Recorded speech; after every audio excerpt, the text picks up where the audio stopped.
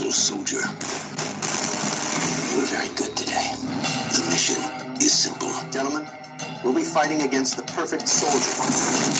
The battle. We're going in. Impossible. Leading back. Pull him out. Our only hope is to start him up again. I'm going back. I'm going to fight. But standing in his way, not one, but two. Been over this all before. This time, Andre the Pitbull Arlovsky and Dolph Lundgren again take on Jean-Claude Van Damme in the final showdown. Universal Soldier Regeneration. Coming soon. So welcome to episode 15 of Small Screeners, where we look back at direct-to-video and made-for-TV movies. I'm Chris. I've got AJ here with me as usual. Say hello, AJ. Hello, AJ. How y'all doing? And we're here today to discuss Universal Soldier Regeneration. What? Yup. So 15 episodes. That, of course, includes our 5 Because Movies episodes that we did in October. So we're getting up there. We're getting into double digits now. How crazy. So you picked Universal Soldier Regeneration for this month. You bet your curvy ass I did. Before we get into the plot and everything, why Universal Soldier Regeneration? I guess you're a pretty big fan of this one. Oh, yeah.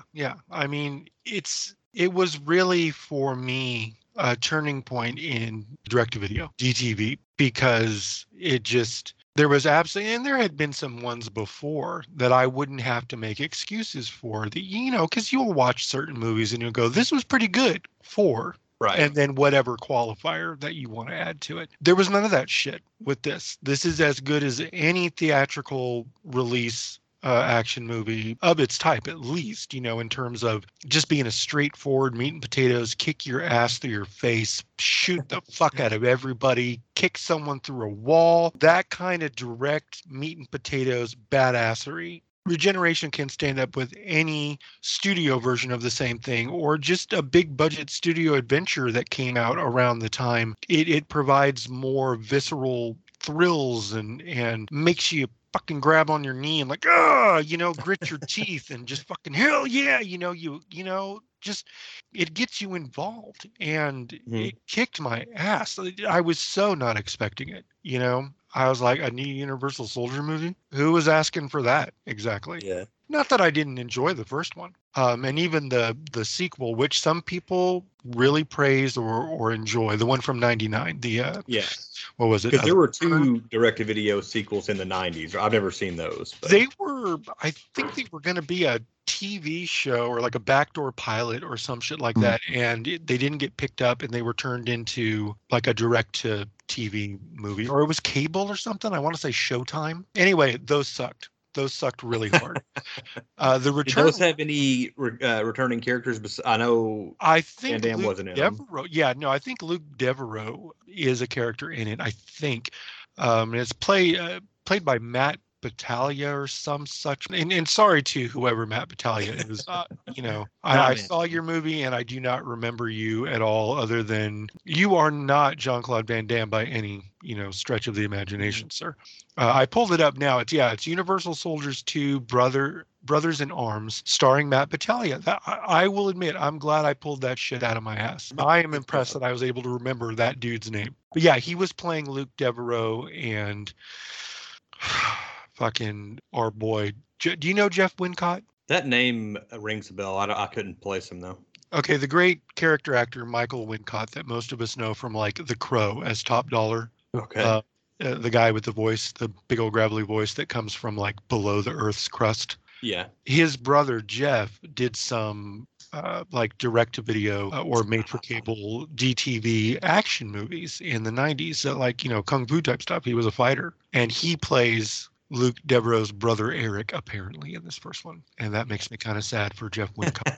I forgot that he was in it. Like I said, I've seen him once. Did they even get Ron Howard's dad back? No, but they did get Burt Reynolds because apparently he had bills to pay. Yeah. But anyway, they're shit. The Return had some fun stuff in it. I don't really like it overall. I mean, it's fine. I don't hate it. Like the 99 version? Yeah, the one with Michael J. White. And Goldberg. Yes. I did see that one in theaters that summer. Me and a friend went to watch it, and we thought it was really bad. The only thing I really remember about it is there's a sequence where he's got to get on the internet for some reason. Yeah. And the only place you could find to get on the internet was in a strip club. Sure. So they had a chance to show some boobies, I guess. And I was like, this movie's ridiculous. I've never watched it again since then. I don't know. It may be better than I remember. I don't know. It's not. That's fascinating that the thing that made you turn on the movie completely is that the strip club internet. I love it. You know what? I was putting up with all your bullshit up until here, but no more. Every man's got a line, and you just crossed it, Universal Soldier: The Return. Hey, more power to you. I'm not going to argue that or your morals or anything like that. But I do like the original. We talked a little bit earlier before we started recording. I watched that movie when it came out on video. I caught it and watched it probably 4 or 5 times, in the early mid 90s. Probably haven't seen it in over 20 years, but I watched it again yesterday before I watched this, just as kind of a refresher. Because this one, Regeneration, is a direct sequel to the first movie, and it ignores all the other stuff that they did in the 90s. Yes, and rightfully so. Yeah, and you enjoyed it. Yeah, I like the original. It's it's a relic, sort of. It's a 90s standard 90s action movie, but it's a Van Damme movie. It almost seems it seemed like Van Damme movies like in the late 80s, early 90s were all kind of the same. Like he's in a tournament, he's fighting in some Mortal Kombat style Kumite tournament. But this one, he was a soldier. It was kind of a sci-fi movie. It was a little different than his other stuff from this era. And it was, of course, Roland Emmerich. I think it was his first movie when he still made good movies. I like the first one. Yeah. And it's funny you mentioned Van Damme's tournament type movies. The one that he directed in '96, I want to say, the Quest. Him and Roger Moore, because that's what the public was clamoring for. I never would have remembered that Roger Moore was in it if you had not said that. I will never forget, because there was a review around the time that said this is a movie where Van Damme, acting alongside Roger Moore, is also the director. And in Van Damme directing Roger Moore, you have the cinematic equivalent of the blind leading the blind.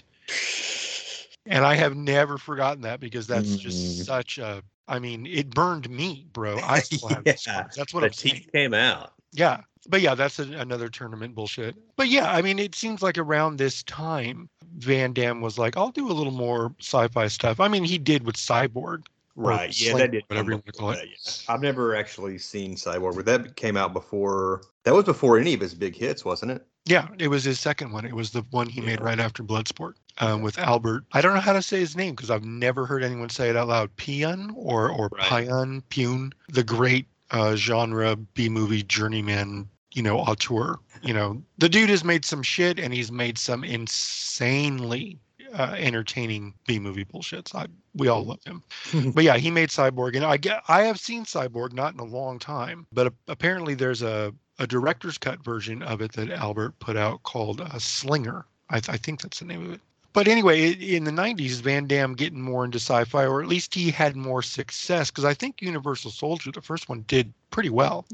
Yeah, it looks like it had a budget of $23 million and made almost $100 million worldwide. It hit 95, which in 92 is not shabby at all. Mm-hmm. And then Time Cop, I think, was Van Damme's biggest hit up to that point. And that was just 2 years later. Time Cop came out in 94. So it was, a nice change of pace for him to start to do kind of like some sci-fi action stuff. And Universal Soldier is fun. I liked it a lot when it came out on video. I hadn't watched it in years. And like we were discussing before, I saw it just within the last 5 years or so. And it's enjoyable studio bullshit from the 90s.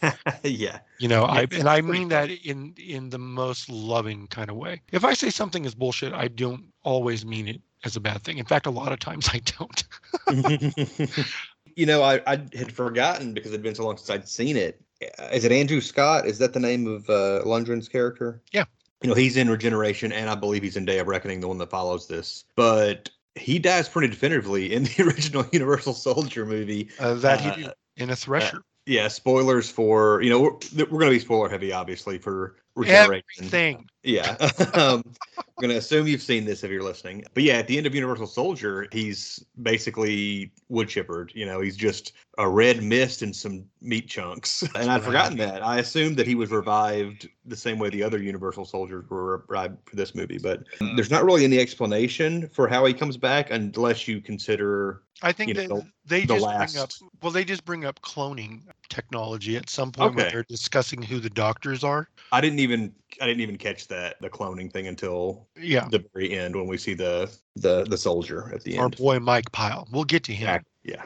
I had forgotten Mike Pyle was even in this when I started to watch it again, and I was like, "Oh shit, Mike Pyle! I forgot." And he's basically, I mean, you could make a case that he's the lead character. He's probably got the most screen time of anybody.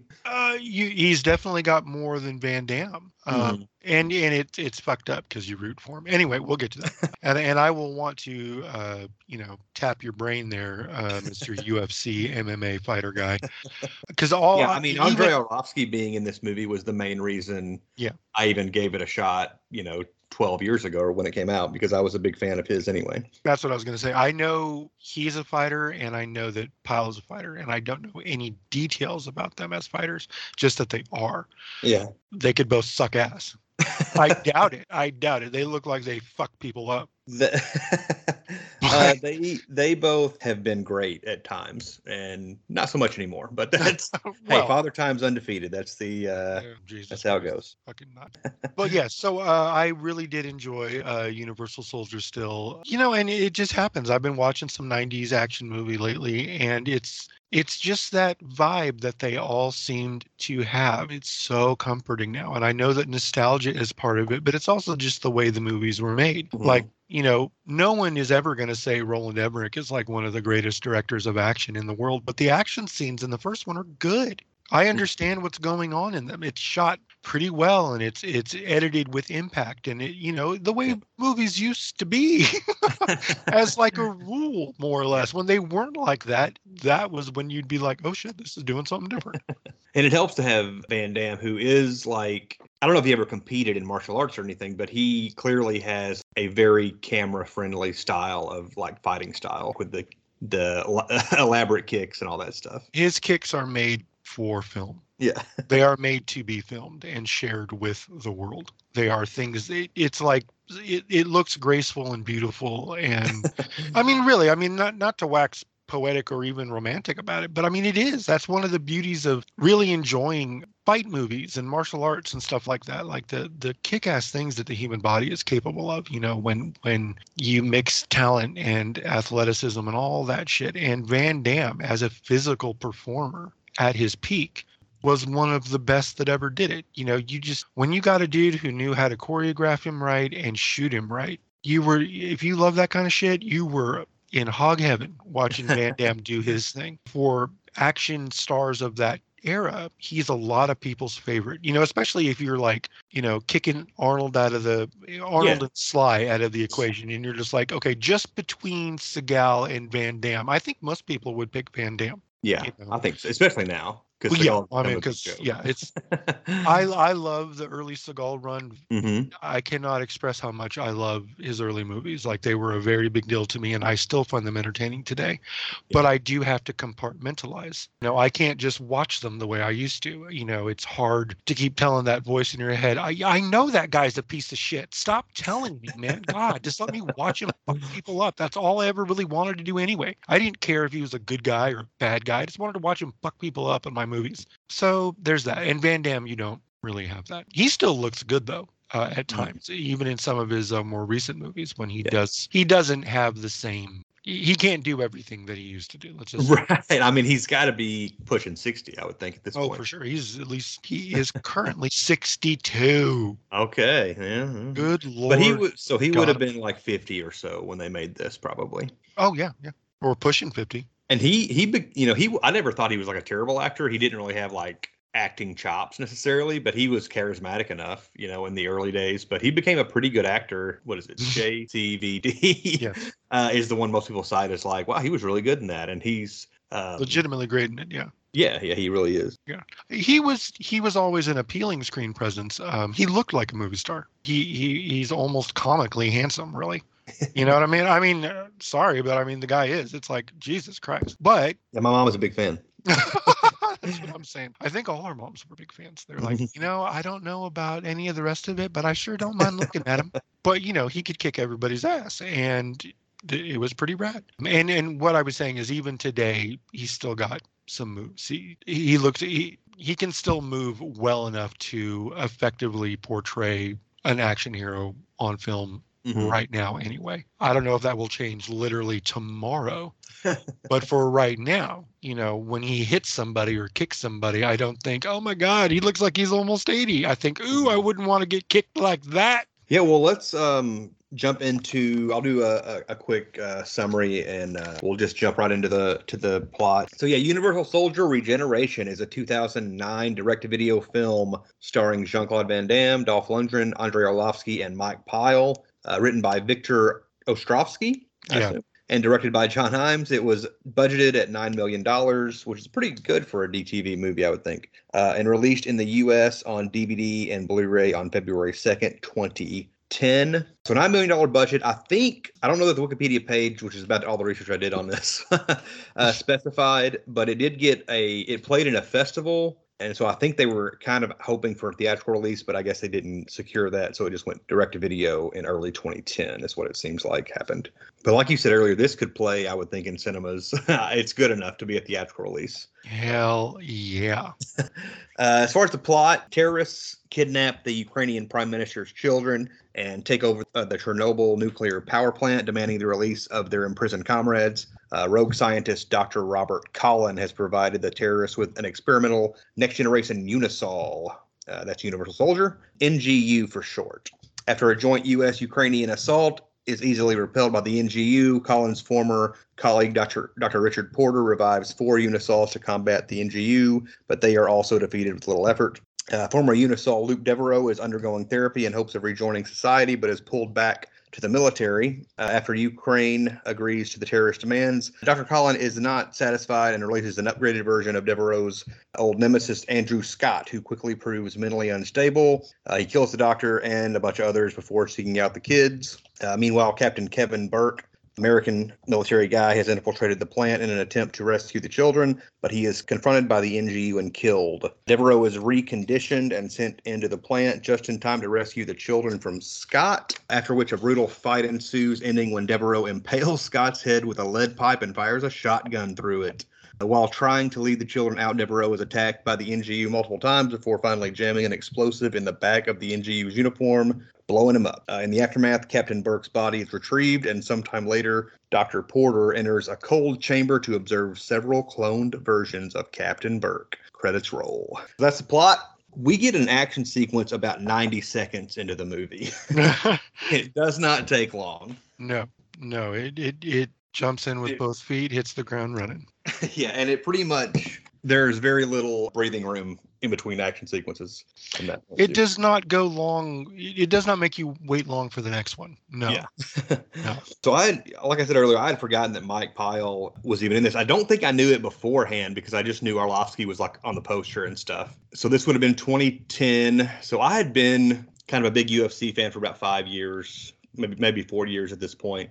And it was at a point where the UFC was kind of getting close to its like peak in popularity. Like it was getting to be kind of a big deal, which is why you started seeing some fighters and stuff in movies and things. Ronda Rousey was in one of the Fast and the Furious movies and the Expendable movies a couple years after this. And Carano, before she went to hell. She was in Haywire. Haywire, baby. Movies. I don't give a fuck what stupid shit she says or does. Her being a piece of shit is not going to ruin my love of Haywire because that movie fucking rocks. One day I'll see Haywire. So Dude, I haven't watched it.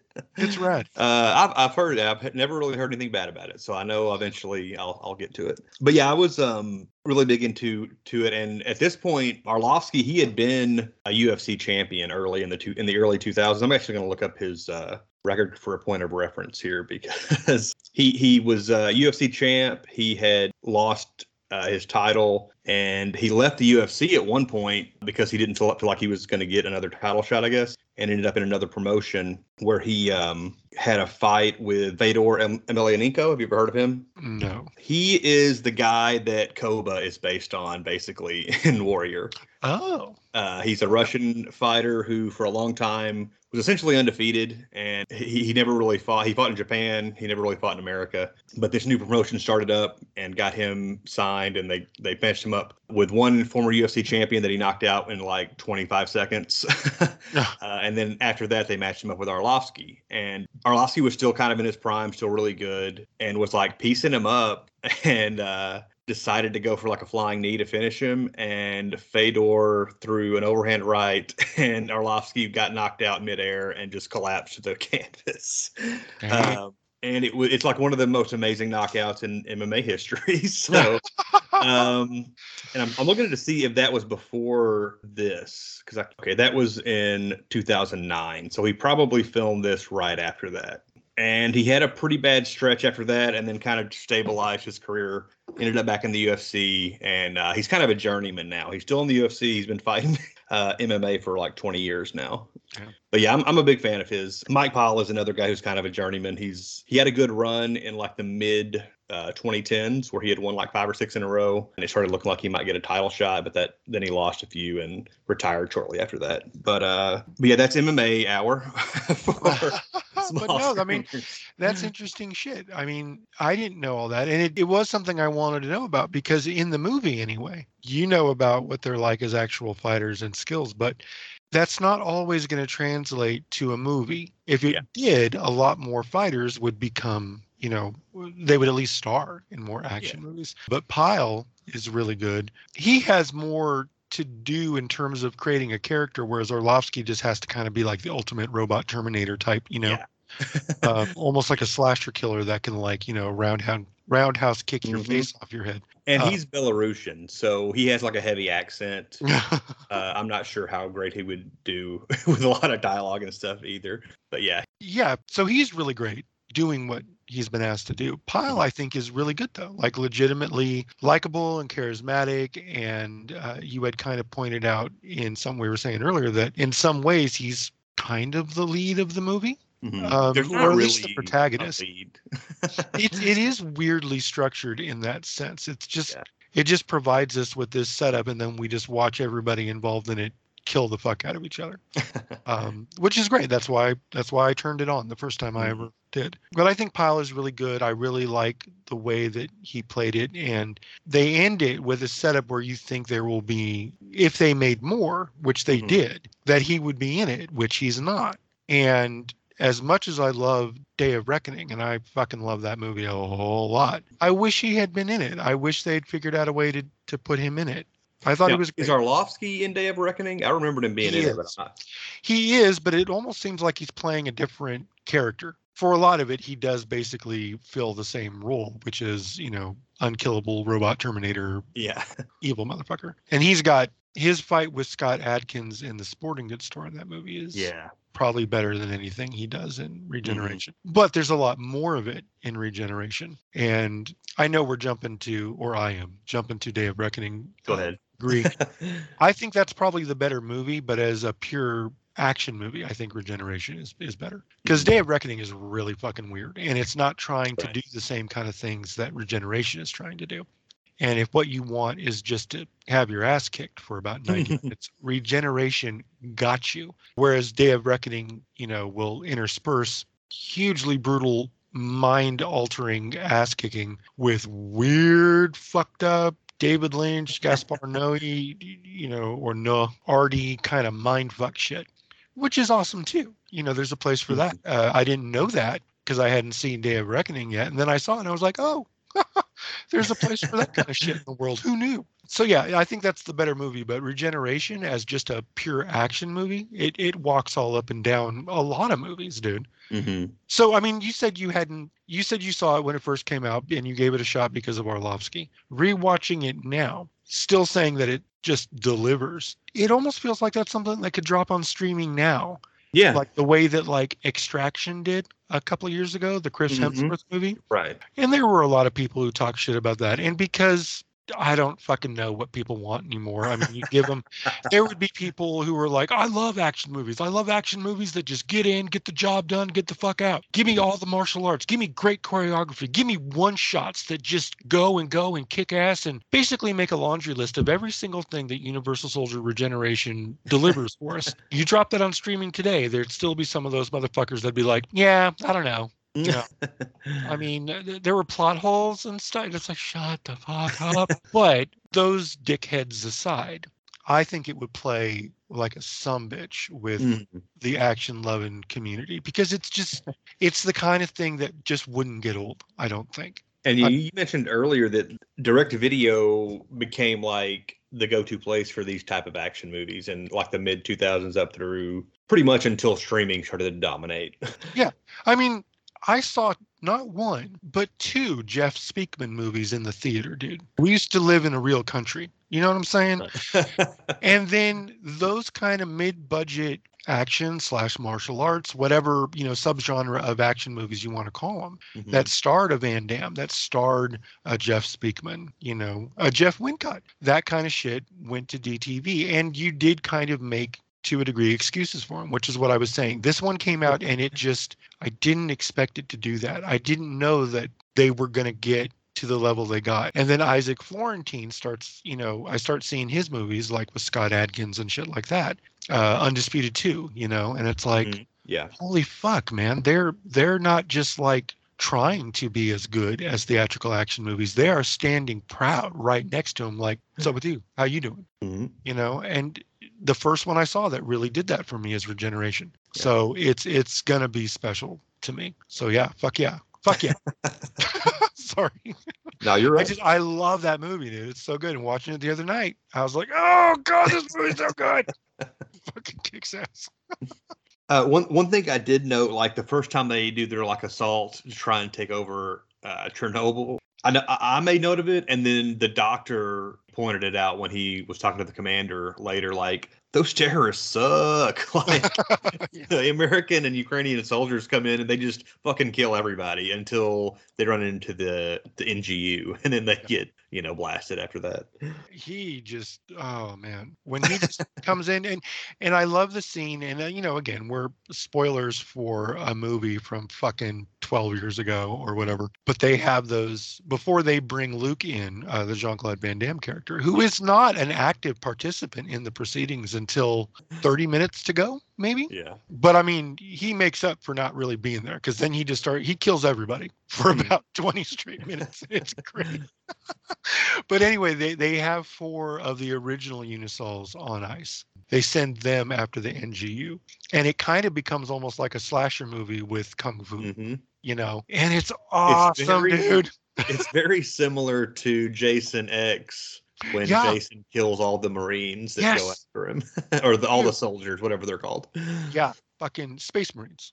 Yeah, fucking fantastic comparison and dead on. And it's just, and you see it and you're like, God damn, John Hyams, way to bring it, dude. Like, I love your life, bro. I love how you're doing it. I love how you're getting it done. I don't know how they did that hook effect with the guy when he impales one of the Unisols on that giant hook that's hanging in the plant. It looks, maybe it's just a dummy. That's probably what it is, I guess. Well, probably, but I mean, it looks really good. It looks really good. There's some really great practical stunts, and like, hey, we're not filming in America. Do you mind if we kick you 2 fuckers off this building and just shoot you like, falling all the way to the ground like a sack of fucking wet lunch?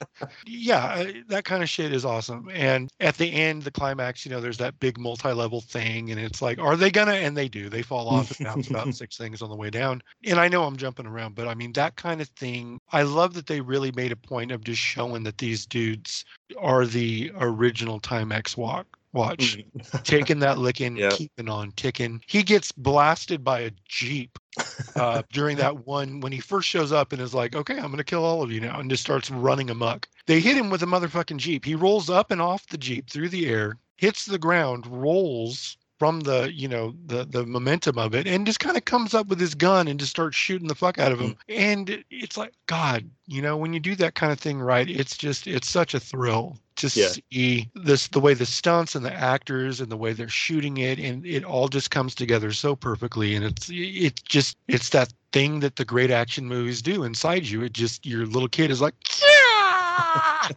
just screaming and making unintelligible bullshit noises. And that's what I was doing. I don't care if it was kicking them off like the third level of that thing, and they're like boom, boom, boom, like pinballs all the way down. Oh God, I'm sorry. This is going to be me a lot through because it just makes me giddy, dude. It's the kind of shit that I live for, and I'm so glad that you were like, yeah, fine, let's do it, because gave me another excuse to watch Regeneration. And I could have watched that movie this morning, and it would have been just as fun if I watched it right now. Yeah, I was excited to revisit it because it's been since it first was released on DVD. I'd only seen it the one time, but yeah, I hadn't seen it since 2010, and it's badass. Well, like and you I thought said, about buying it. It kicks off, right? Yeah. Like you pointed out, 90 seconds in, you're like sitting down like, God, I hope this delivers all these years later. In 90 seconds, It's like, what about this, motherfucker? You're like, yeah. And just as a little tip for you and any of our listeners who might be interested, if you get the Canadian Blu-ray of Universal Soldier Day of Reckoning, the sequel to this one, the one with Van Damme, Lundgren, and Scott Adkins, that, rest assured, dear listeners, I'm going to try to talk Chris into doing that one at some point. If you get the Canadian Blu-ray of that, which is, of course, Region 1, it's the unrated cut. The R is pretty gnarly in and of itself, but the unrated cut has a couple of extra choice moments of, and that's only on the Canadian Blu-ray? It's the one that, I think the only one that I was able to, maybe some version of it over in Europe has the unrated cut, but as far as what will play on a Region 1 player, and that was also quite affordable, if I remember. It was less than 20 anyway. I'd have paid 20 for it.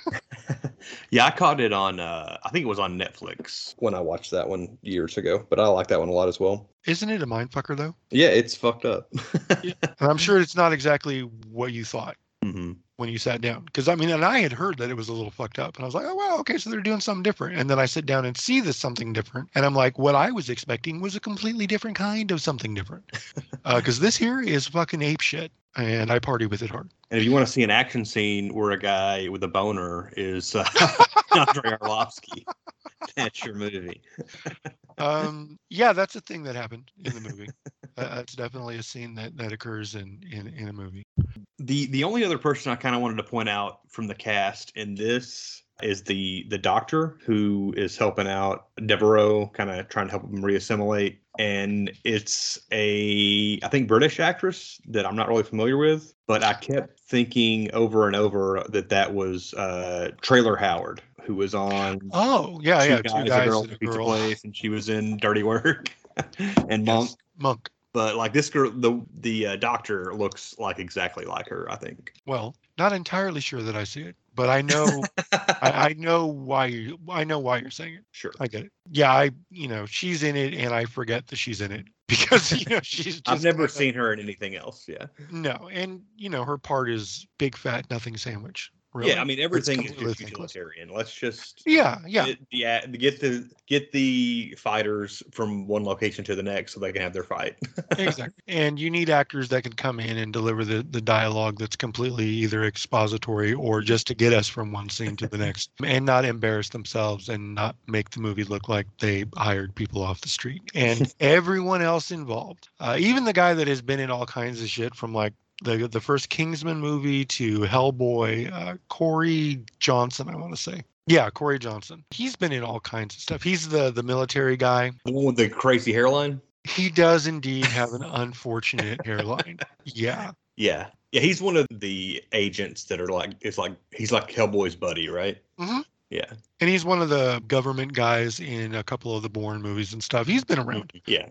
He's a recognizable face for sure. Yeah. And he shows up and you're like, oh, okay. And he does what they hired him to do. And then you go, okay, let's watch people kick each other again. And that's, like you said, it's all strictly in service to get us to boom, boom, bang, bang, kick you, fuck you. And there's nothing wrong with that at all. I do like in the hand-to-hand combat sequences, this is kind of an early example of people using MMA and jiu-jitsu and stuff. Famously in Lethal Weapon, Mel Gibson like uses a triangle choke and and stuff like that. But once MMA kind of became a big deal in the 2000s, you started seeing a lot more arm bars and shit in action movies. And this was one of the early times I really noticed it a lot. As soon as Mike Pyle, his character faces off with Arlovsky's character, he like rolls for a knee bar and then jumps on his back and throws on a rear naked choke and stuff. So that was kind of cool. I think the first time I had really seen it used extensively enough in a movie where it was noticeable, not just like you said, like the triangle that Mel Gibson used, but like throughout the movie was Flashpoint with Donnie Yen. Donnie Yen was a really early enthusiast of introducing MMA styles into movies. I believe he actually wanted to compete. There was something to do with a shoulder injury he had, and when he was training, like to actually go fuck people up. Like for real, because Donnie Yen is the real deal. Donnie Yen is not just some like, you look good throwing a kick. Let's do this. No, he's a real fighter. And I think when he was training, the story is that he aggravated an old shoulder injury he had, and they realized that it just wouldn't. He was like in his mid to late 40s at that time. And he was still like, I want to go out and punch Donnie Yen, and this has nothing to do with anything, but I'm going to tell you real quick because it won't take long and it's a fun story and I love telling it. Donnie Yen was apparently dating some like pop star in Asia back in the day. And they were at some nightclub or restaurant or something, and some young punks walked by and started talking shit to her. And he was like, you're going to want to shut your mouth or apologize. Or he said, so, basically, you don't want to do that, or I'm going to take you outside and I'm going to fuck you all up. And they were like, we'll do it. And he took them all outside and he fucked them all up. Like Jack for Reacher real style. Yeah. Like he said, okay. And they went outside and Donnie Yen fucked up these guys for talking shit to his girl out having dinner or drinks or whatever it was. And it's just like, oh, I love it. Awesome. But anyway, MMA stuff. Donnie Yen was a real proponent of making sure that really got introduced to the Hong Kong cinema. And then, of course, any American action director worth his or her salt, I should say, let's be fair, they're going to take some cues from Asian action cinema. Any of them that pay attention to how the good shit is done is keeping track of what's going on over there. And so I think that, coupled with UFC becoming so popular in America, they were like, oh, maybe we should start putting these in movies and hire, actual fighters when we can. And someone like John Hyams, I think, who, as we had talked about, coming from a documentary background, didn't he make one about fighters or stuntmen or something? Yeah, there's a kind of a sort of a famous MMA documentary called The Smashing Machine, which is about That's the one. Mark Kerr. That was his nickname, The Smashing Machine. And he was from the very early days of the UFC, and then he fought, I think, in Japan. And I've never actually seen The Smashing Machine. I've heard that it's really good and very depressing, but I've never actually watched it myself. But when I saw that he was the one that did it, I was like, holy shit, he did a documentary I've heard so much about. So that was kind of cool. That's probably why he was excited to get, these UFC guys and use their, skill sets for this. Yeah. And I think his documentary background has a lot to do with his skill, I think, at presenting action in a really understandable, visible way. I don't know. I just think John Hyams I wish he has made more movies at this point, Yeah, I was kind of surprised. I thought he had done the sequel as well, but he just produced it. And he doesn't have a ton of directing credits. No, he directed Day of Reckoning. Oh, I thought he just produced. No, he's made Regeneration, and then right after that he did, not right after that, but the next two movies he did was Dragon Eyes with I think he's an MMA fighter too, or was Kung Lee. Yeah, he was in the Event Horizons type sci-fi horror movie that Dennis Quaid was in. Oh, Pandorum. Yeah, Pandorum. He's in that as well. But yeah, he was he fought at the UFC a little bit and fought in Strike. He was also in Man with the Iron Fists. Mm-hmm. Let's not forget glorious fucking bullshit that movie is. That's closer to being a piece of shit than bullshit, but it's almost like it's supposed to be. Yeah. I cannot hate that movie. I can't. I watched it once and I don't remember much about it except that I didn't care for it much. So didn't hate it, but didn't like it much either. It's it's meant to entertain a very specific group of people. Mhm. Specifically ones who grew up watching the movies that the RZA grew up watching and that he's paying tribute to. Anyway, Kung Lee was in that, and he was in Dragon Eyes with Van Damme. And it looks like Universal Soldier Day of Reckoning came out the same year. Those both came out in 2012. And then he made the survival horror movie Alone a couple of years ago, which is very good. Not actiony, but kind of filmed in a very immediate, impactful action type style for a survival horror. And then he's got the new Kevin Williamson slasher movie coming out, Sick. Oh, what's that one called?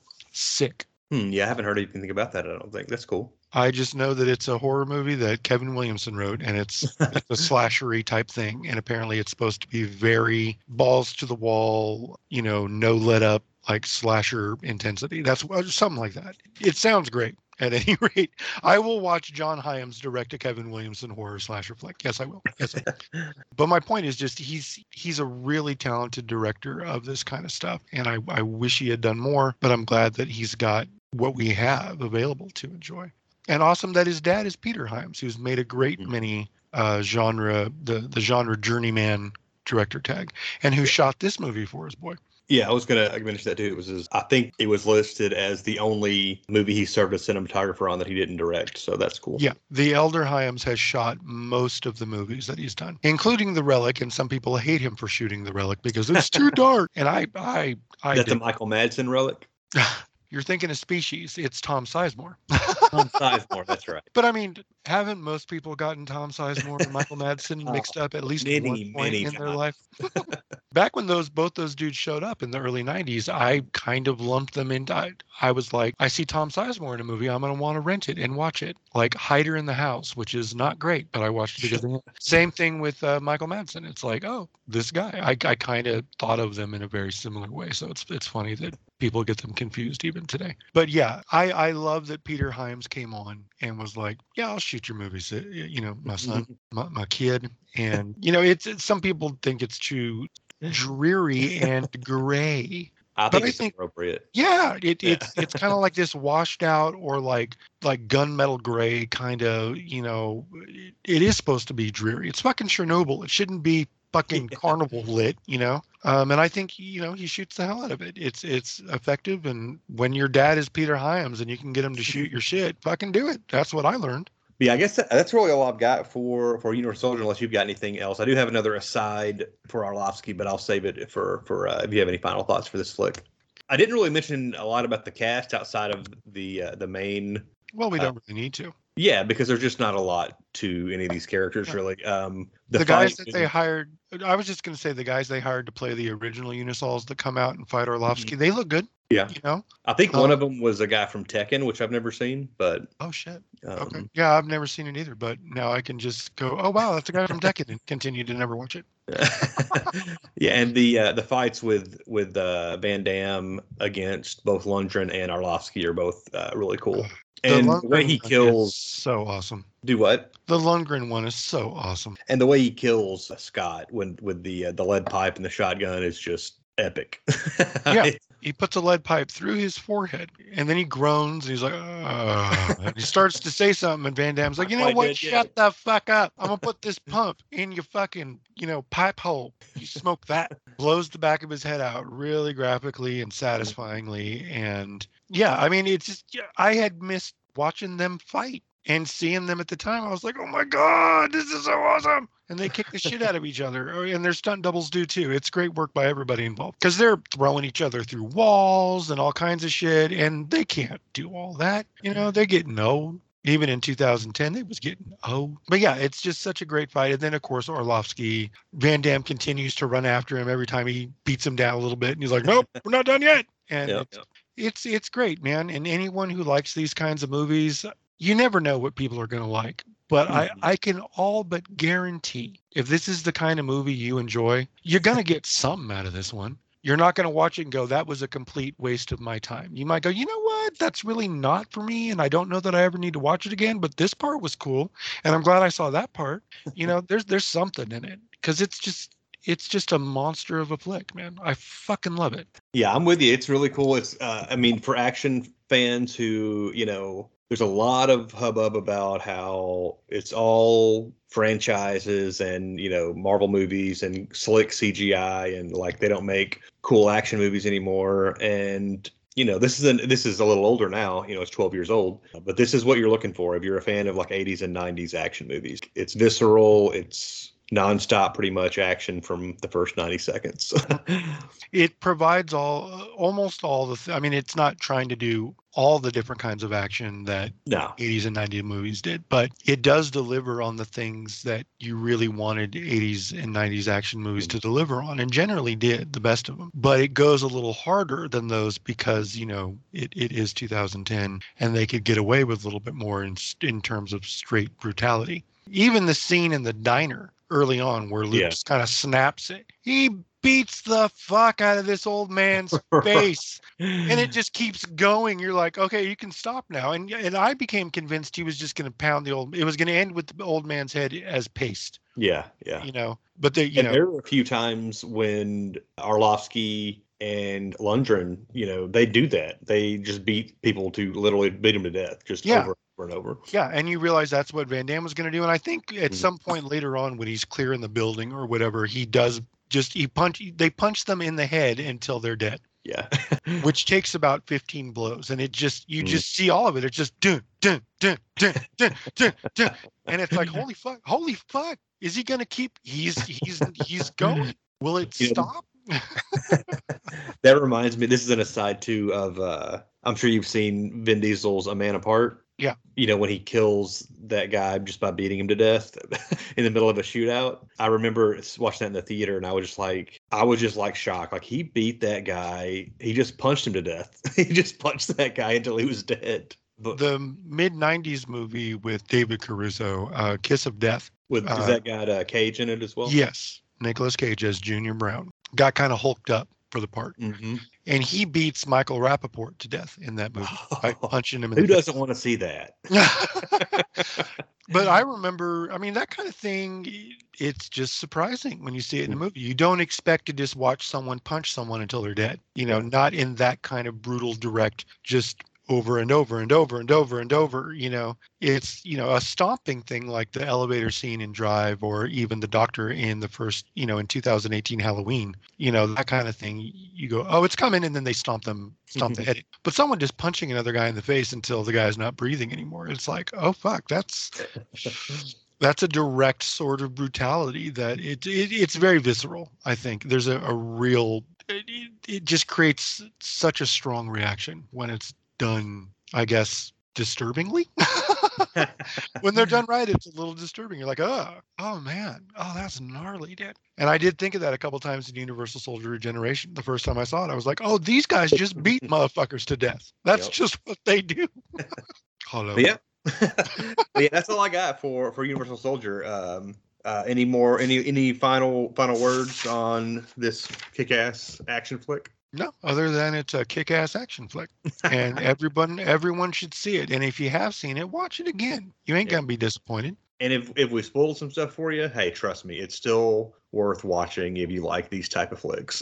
Damn straight. It delivers. That's what I was saying. It's hard not to guarantee a good time. If you like that kind of shit, I can all but guarantee you're gonna love it. Yeah, I got one more kind of story about Arlovsky that hit me. He, like I said, he started his UFC career in like the early 2000s, and his most recent fight was only like 3 weeks ago. He lost via submission in the first round, I think. But around the time of that Fedor fight I was talking about earlier, after he had left the UFC, he had a trilogy of fights with a guy named Tim Sylvia, who was him I have heard of. Yeah, I believe Arlovsky won the belt off Sylvia. They had a rematch and Sylvia won it back. And then they had a third fight that I think Sylvia also won. I could be wrong because that was all before I really got into MMA, but I think that's how it went. And anyway, their distaste for each other was personal. They really didn't like each other. And so once Arlovsky got into this new promotion, there was an interview, I believe, with Ariel Helwani, who's like, I guess, the biggest MMA reporter. And he interviewed him for his web channel at the time. And he asked what Arlovsky thought about Tim Sylvia dating Arlovsky's ex-girlfriend, which was what was going on at the time. And Arlovsky's response in his broken English, as a Belarusian, he said, in reference to Tim Sylvia, how tastes my big pee-pee? That was his response, which was hilarious. And one of my friends bought me a T-shirt from Arlovsky's website that was like a cartoon Arlovsky face that had the "How tastes my big pee-pee" quote on it. Now I demand a picture of you in it. I must see. I think I've got a evidence of picture this. because I uncovered that shirt a few months ago and sent my buddy that bought it for me a picture of it. So if I can find that, if I've still got that picture on my phone, I'll send it to you. Nice. And I met him at Chicago Wizard World around that same time. And, just had him sign a UFC book that I had. And he was taking like face-off photos with people, which was kind of cool. So big fan of his. Glad he got some money for these Universal Soldiers movies. Indeed. So we didn't talk much about Dolph Lundgren, who really wasn't in this movie that much. He basically just showed up to kill a few people and then had the fight with Van Damme. But in preparation for this episode, for our top 3 this month, I asked for your top 3 Dolph Lundgren movies. So I've got a top 3. Do you want me to go first, or you got your top 3 ready? No, go ahead and go first. I don't really have them in any specific order, but my top 3 for Dolph, obviously I got to throw Rocky 4 in there, which is where he, what made him famous as the Russian cyborg, basically, that killed Apollo Creed and then tried to kill Rocky. Rocky 4 is really super cheesy. It's fun. Most people, when they think who is the best Rocky villain, most people I think say Drago, who Dolph plays. I'm firmly in the Clubber Lang camp. I think he's the best. I think he's the best Rocky villain. A purist. But I also like Drago, and Dolph is great in that movie. I was kind of disappointed with Creed 2 when Drago reappeared with his son and his son Fox. That movie I just didn't think was that great. I think because I thought Creed was so good, I didn't think it lived up to the first one. But I have not seen it yet, but I do have a copy of it that I keep intending to watch. I mean, it's definitely worth seeing. It's just it's so much lesser than the first Creed. I think is why I didn't like it as much. Yeah, I'm 100% positive I won't think it's as good as Creed. Because I mean, like you said, that movie is one of the best of the Rocky series. Period. I think it's my 3rd favorite. Yeah, it's great. The second one is Showdown in Little Tokyo, which is him and Brandon Lee in a super fun kind of buddy cop movie from, I guess, the early 90s. 91, yeah. 91, yeah. Which I saw a few times as a kid on HBO, and then I didn't see again until you let me use your Vudu. And I found it on there 4 or 5 years ago and watched it again, and it held up great. Brandon Lee jumps over a car. He does a flying kick over a car. Goddamn right he does. Really fun movie. And the third flick for my top 3 Dolph Lundgren movies, Dark Angel, aka I Come in Peace, which is a Christmas movie, and I will be watching it, I'm sure, this December at some point. Not a great movie, but very fun, where Dolph Lundgren and his partner Brian Benben fight an alien that shoots razor-sharp CDs at them. Also has Jay Billis, the college basketball commentator, as an alien as well. Because he's fucking huge. Yeah. And Dark Angel has just an insane amount of explosions in it, and I love it. So that's my top 3. That's a perfectly respectable top 3, especially since mine has 2. Oh, okay. That are the exact same. I was going to put Rocky 4 in there because, like you said, it kind of has to, but because it's almost such a goes without saying kind of movie in his filmography, I'm not going to include it. Instead, I will include, I'll add an honorable mention for it. Also was a backdoor pilot for a TV show, and it did not get picked up, so they turned it into a made-for-TV movie called Blackjack, directed by the greatest action movie director of all time, John Woo. See, I had never heard of this, and I saw you shout it out on Twitter years ago, and I've still never actually seen it. But I believe it was on Prime at that time, because when I saw that, I rewatched it the moment I could. It came out on VHS. That's how long ago it was. It came out on VHS, and I had heard about it, but because it didn't get picked up, I don't know that USA ever played it. They may have once. But anyway, they put it out and I rented it. I was like, holy fuck, this is so much fun. It's not like the greatest thing ever, but you get to see Dolph do John Woo action, dual wielding shit. And it's badass. It's a lot of fun. So that's going to have to be my my honorable mention. And if you can still rent it, it's definitely worth like $2.99 or $3.99 to rent. Like we're back in Hollywood Video or whatever. Yeah. It seems like it's something that would be on like Tubi or Pluto on demand, but who knows? I will actually look that up. But yeah, I would have to say that after that, I really like his Punisher movie. Hmm. I think in its way, it is like the least like the Punisher that I think of. And I don't know the comics the way you do. I will 100% admit that, because in your head, you might be like, motherfucker, it's the most actually loyal to like what the comics were at the time that the movie came out. I don't know about any of that. What I do know is that it feels the most like the comics I grew up reading of all the Punisher stuff that's come out. And it's just, he's kind of like playing like some old like rockabilly greaser guy. It looks like, with like the stubble and the black hair and the leather jacket and shit, but as like, a criminal murdering psychopath. It's just it's fun bullshit. I enjoy it. And I like the way he did it because he's just, he's very imposing. He's playing it kind of weird, naked in the sewers. What the fuck?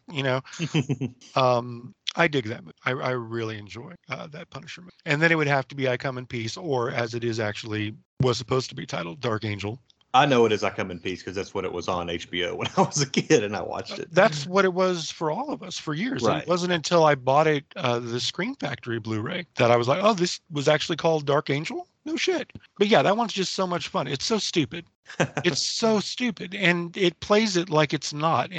But I mean, it also kind of knows. So there's a little bit of winking at itself. But it's like a fucking 7-foot tall alien bodybuilder, drug dealer comes to Earth to harvest, like, what is it? It's like a chemical in human chemical brain, from like brains. a gland in our body, and they use that to do some kind of heroin type shit for aliens. And it's like, what the fuck?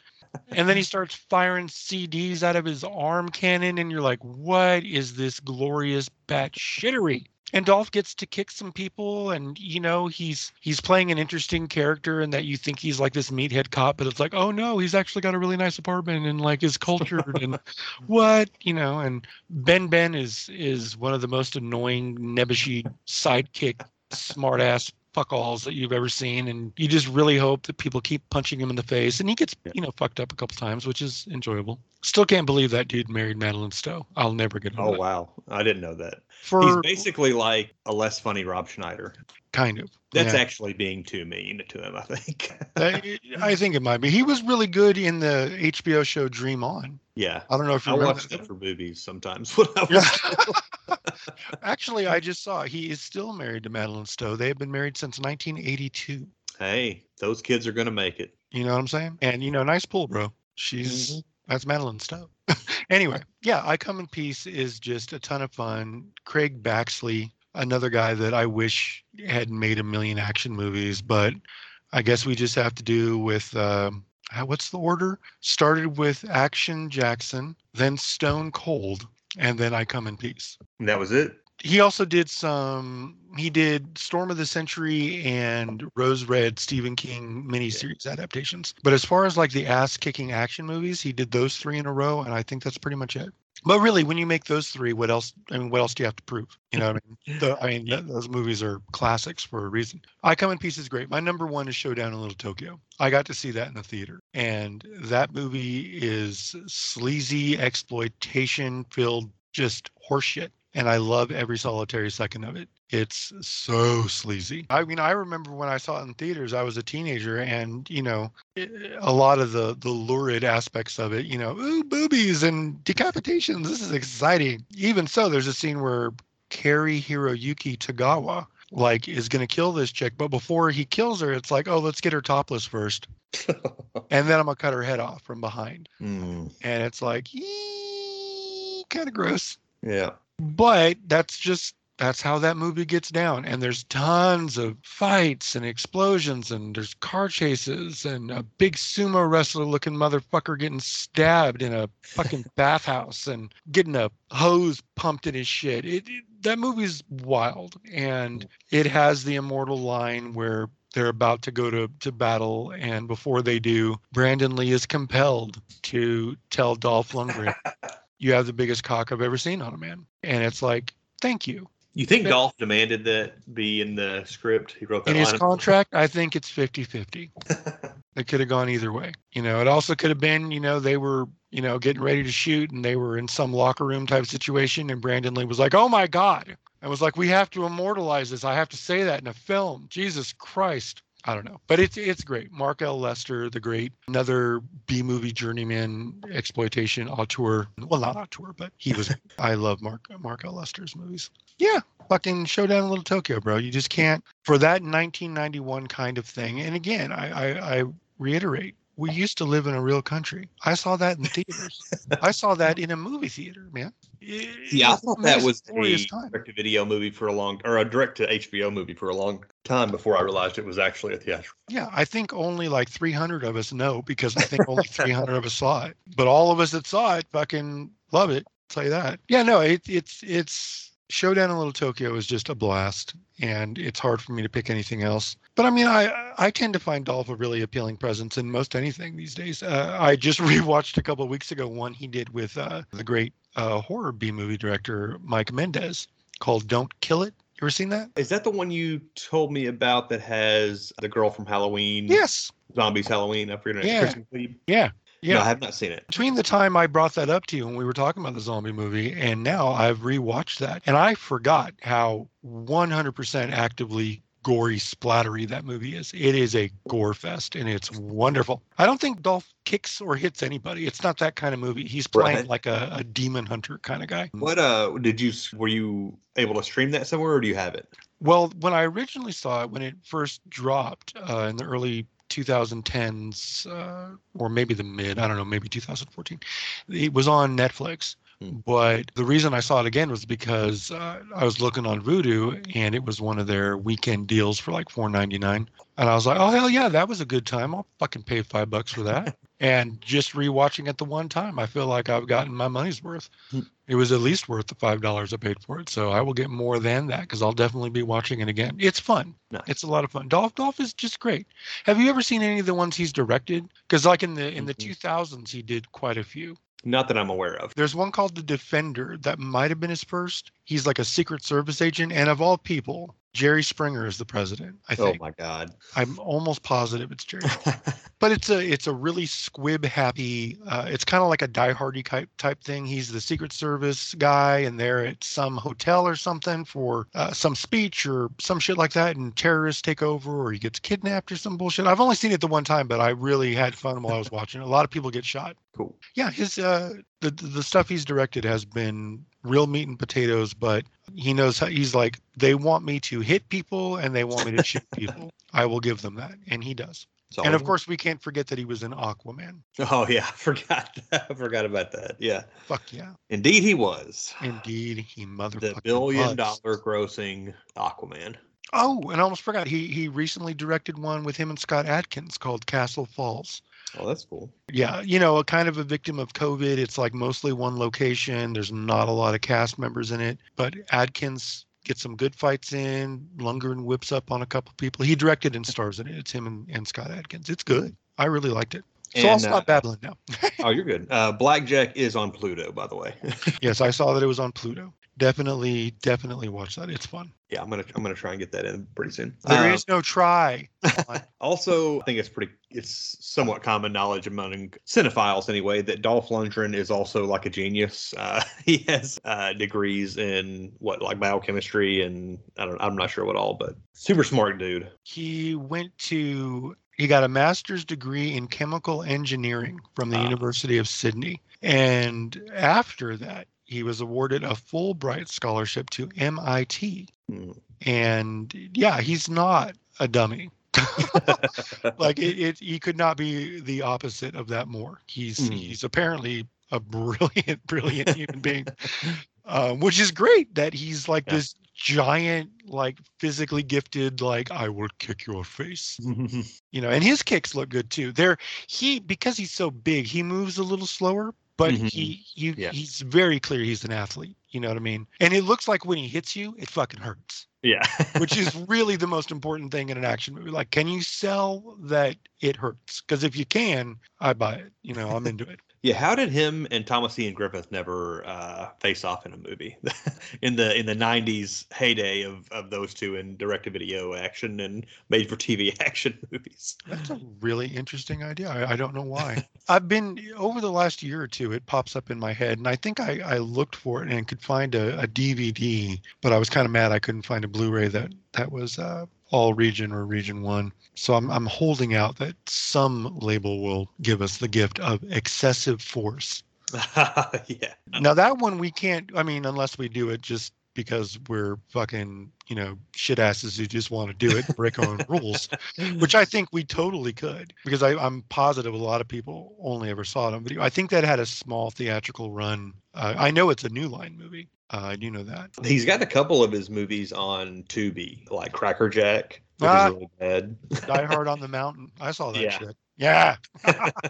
And he had another one that I'd watched on YouTube maybe a year or two ago that I can't recall the name of that was also quite bad, but fun in a way as well. But I'm a fan of Thomas Ian Griffith. Yeah. Another big man. Like he's probably like 6'4", 6'5". And another one that looks like when he kicks you, it's like his leg unfolds as it's coming forward. It's like this long, huge thing that takes forever to get to you. But when it does, it like just swings you through a window. It's great. But yeah, I guess that's it for the top 3 Dolphs. We ended up with basically the same list, except you also had Punisher on yours as honorable mention. I really love it. I like the Punisher movie when I was a kid. I haven't watched it in over 2 decades, I'm sure, but I do want to see it again. If it ever pops up on a streaming service again, I'll probably check it out. But as far as being close to the comics, it's probably not any less close than the Tom Jane version, which I kind of like. And, we disagree, I think, on Warzone movie, which I don't think is very good, but I do think Ray Winstone is that right?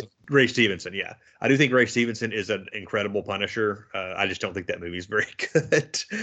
Bernthal is probably the best Punisher, even with Marvel Studios behind it, essentially, there's some really un-Frank Castle stuff going on in that movie at times. But it's the best version of the Punisher. I think it's the TV show. I like it a lot. I love the TV show. I love Warzone. I mostly love the Thomas Jane Punisher, and I really, really dig, and on some days even love the Dolph Lundgren one. They all scratch a certain itch. Yeah. They're all different itches that they scratch. They go about the same thing in different ways, more or less. Let's do a Frank Castle story, and they all have very, very different takes on it by directors that have very distinctly different visions. But I have fun with all of them. I have to admit it. I really do. Yeah, I'm not going to say I really like it. I do kind of love the Dolph Lundgren Punisher. I do. I'm going to be honest with myself and the world, with all of you.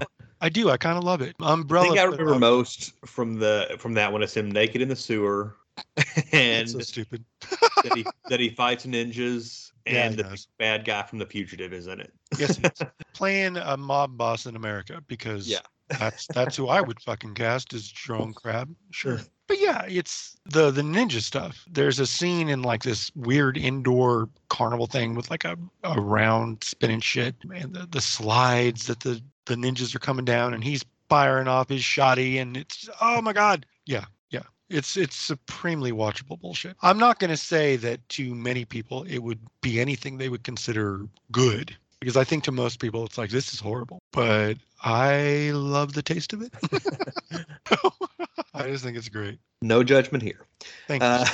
There's a couple of trailers that have dropped semi-recently I was going to ask you about. I'm sure you've seen at least one of them, being John Wick 4. I saw the trailer for the trailer. Oh, you haven't actually seen the full trailer? No, I mean that whole, like, nowadays they'll do like 4 seconds at the beginning where you get like about 6 shots and then it goes, official trailer starting now. When the fuck did that happen, Chris? I don't know, but it's annoying. I hate it. It's a trailer for the trailer. It's like, you already got me to click on this thing. Right. I know what I'm here for. I know what I'm about to watch. Play a mini trailer for another movie before this trailer of anything. Do that.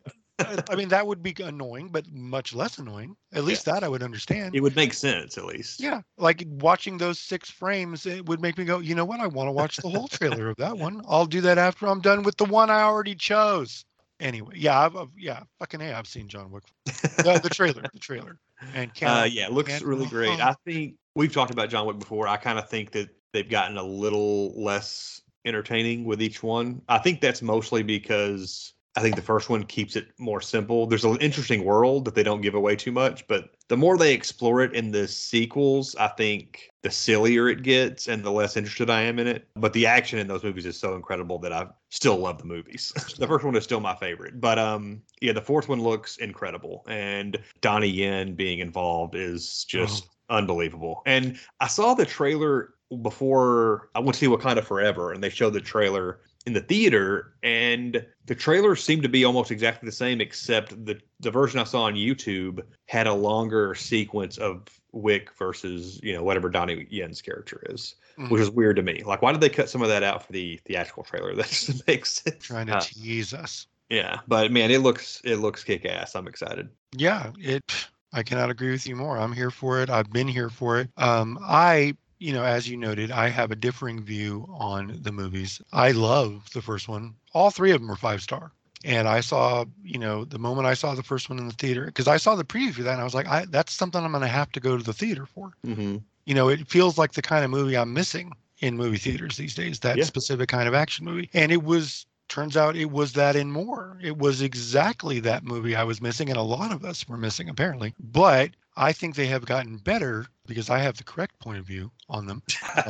Sorry, can't help it. But no, and I understand what you mean about it getting, maybe it being a bit much for some people, but that world being so distinctly specific and weird in a way that, well, not weird, but just different, kind of like an alternate universe kind of thing, because cops don't seem to exist in that in John Wick, except for the one who showed up at his house and acknowledged that there's dead people there and said, cool, have at it, bro. I'm not going to fuck with you. And everything else just kind of... I don't want to be thrown on the pile, so you guys do what you got to do.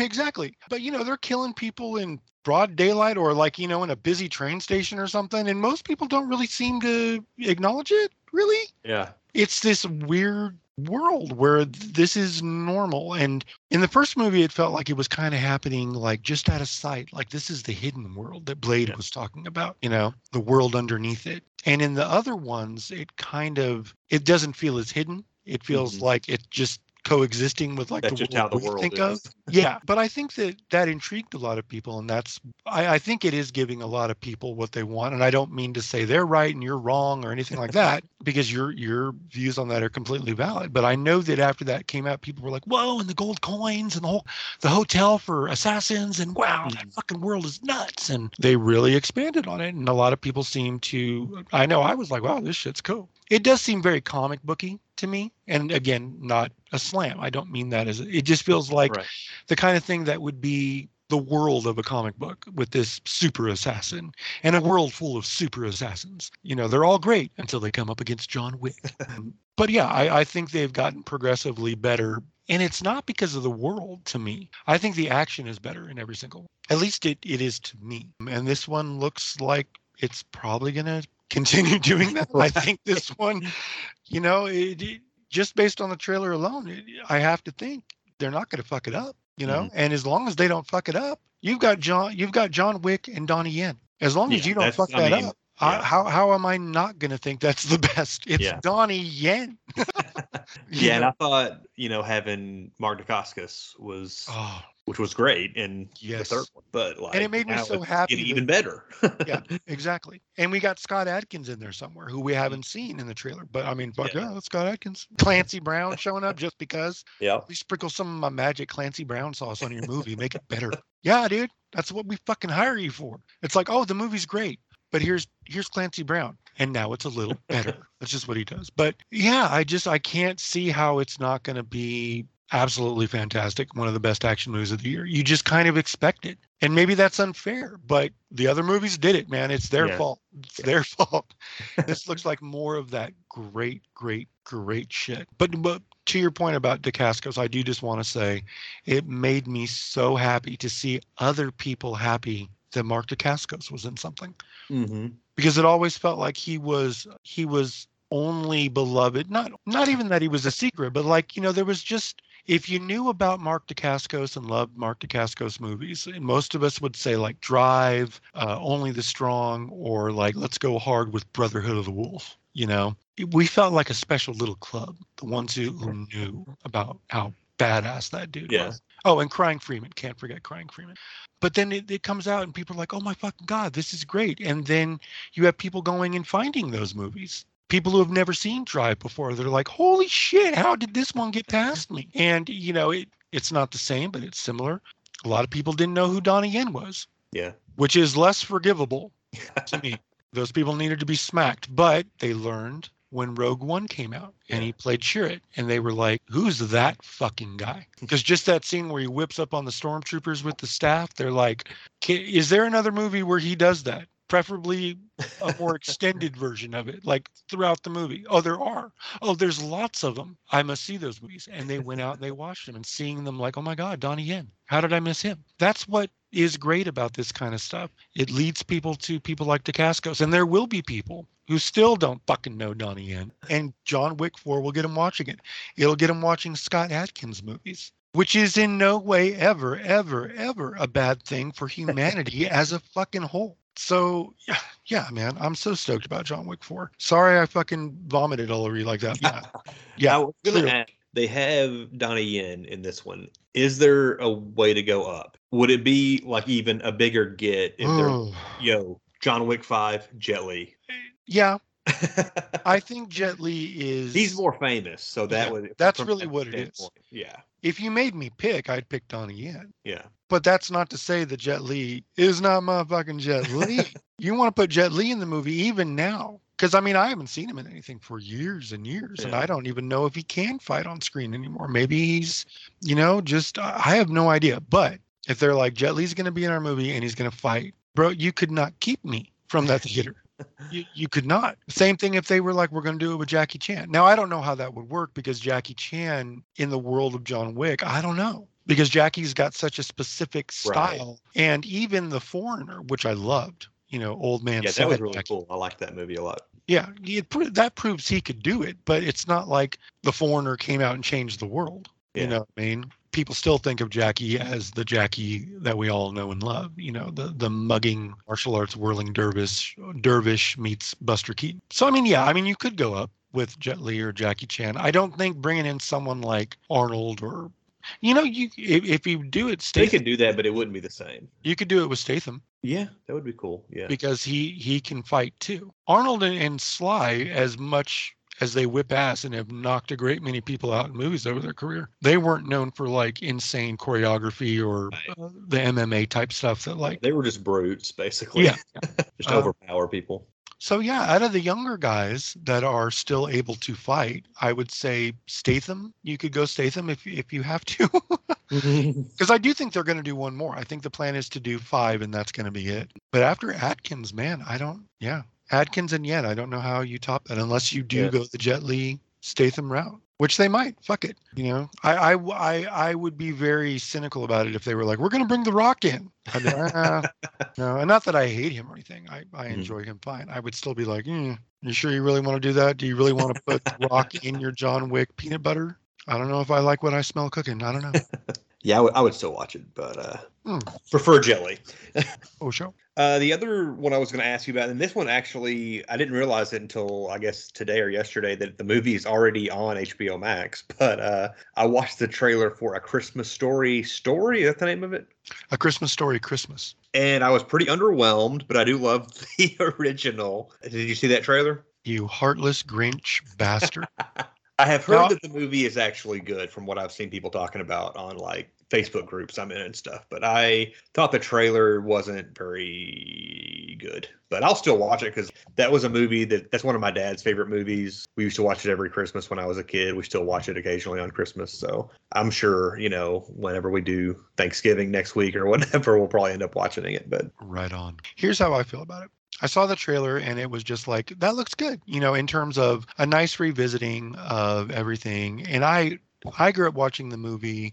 I moved into town from the country when I was 10. We didn't have cable out in the country. I had VHSs up the ass, but we didn't have cable. I moved to town, we get cable. And lo and behold, in 1985, they're showing The Christmas Story, which came out 2 years earlier on HBO, like it's free. And I fell in love with it. And I have loved it ever since. When they started doing it, the 24 hours of Christmas thing, I thought it was great because I would watch it in pieces throughout the day. I'd watch 10 minutes here and go do something. Then I'd sit down the next showing or the showing after that, watch a half an hour. And I would do that in pieces until by the end of the night, I'd watch the whole thing in total. Then I bought it on Blu-ray and I have watched it every year on Christmas since then. I love that movie. Love it. It's my favorite Christmas movie. It just is. I watched A Christmas Story Christmas last night with Tiff, and it's wonderful, man. Cool.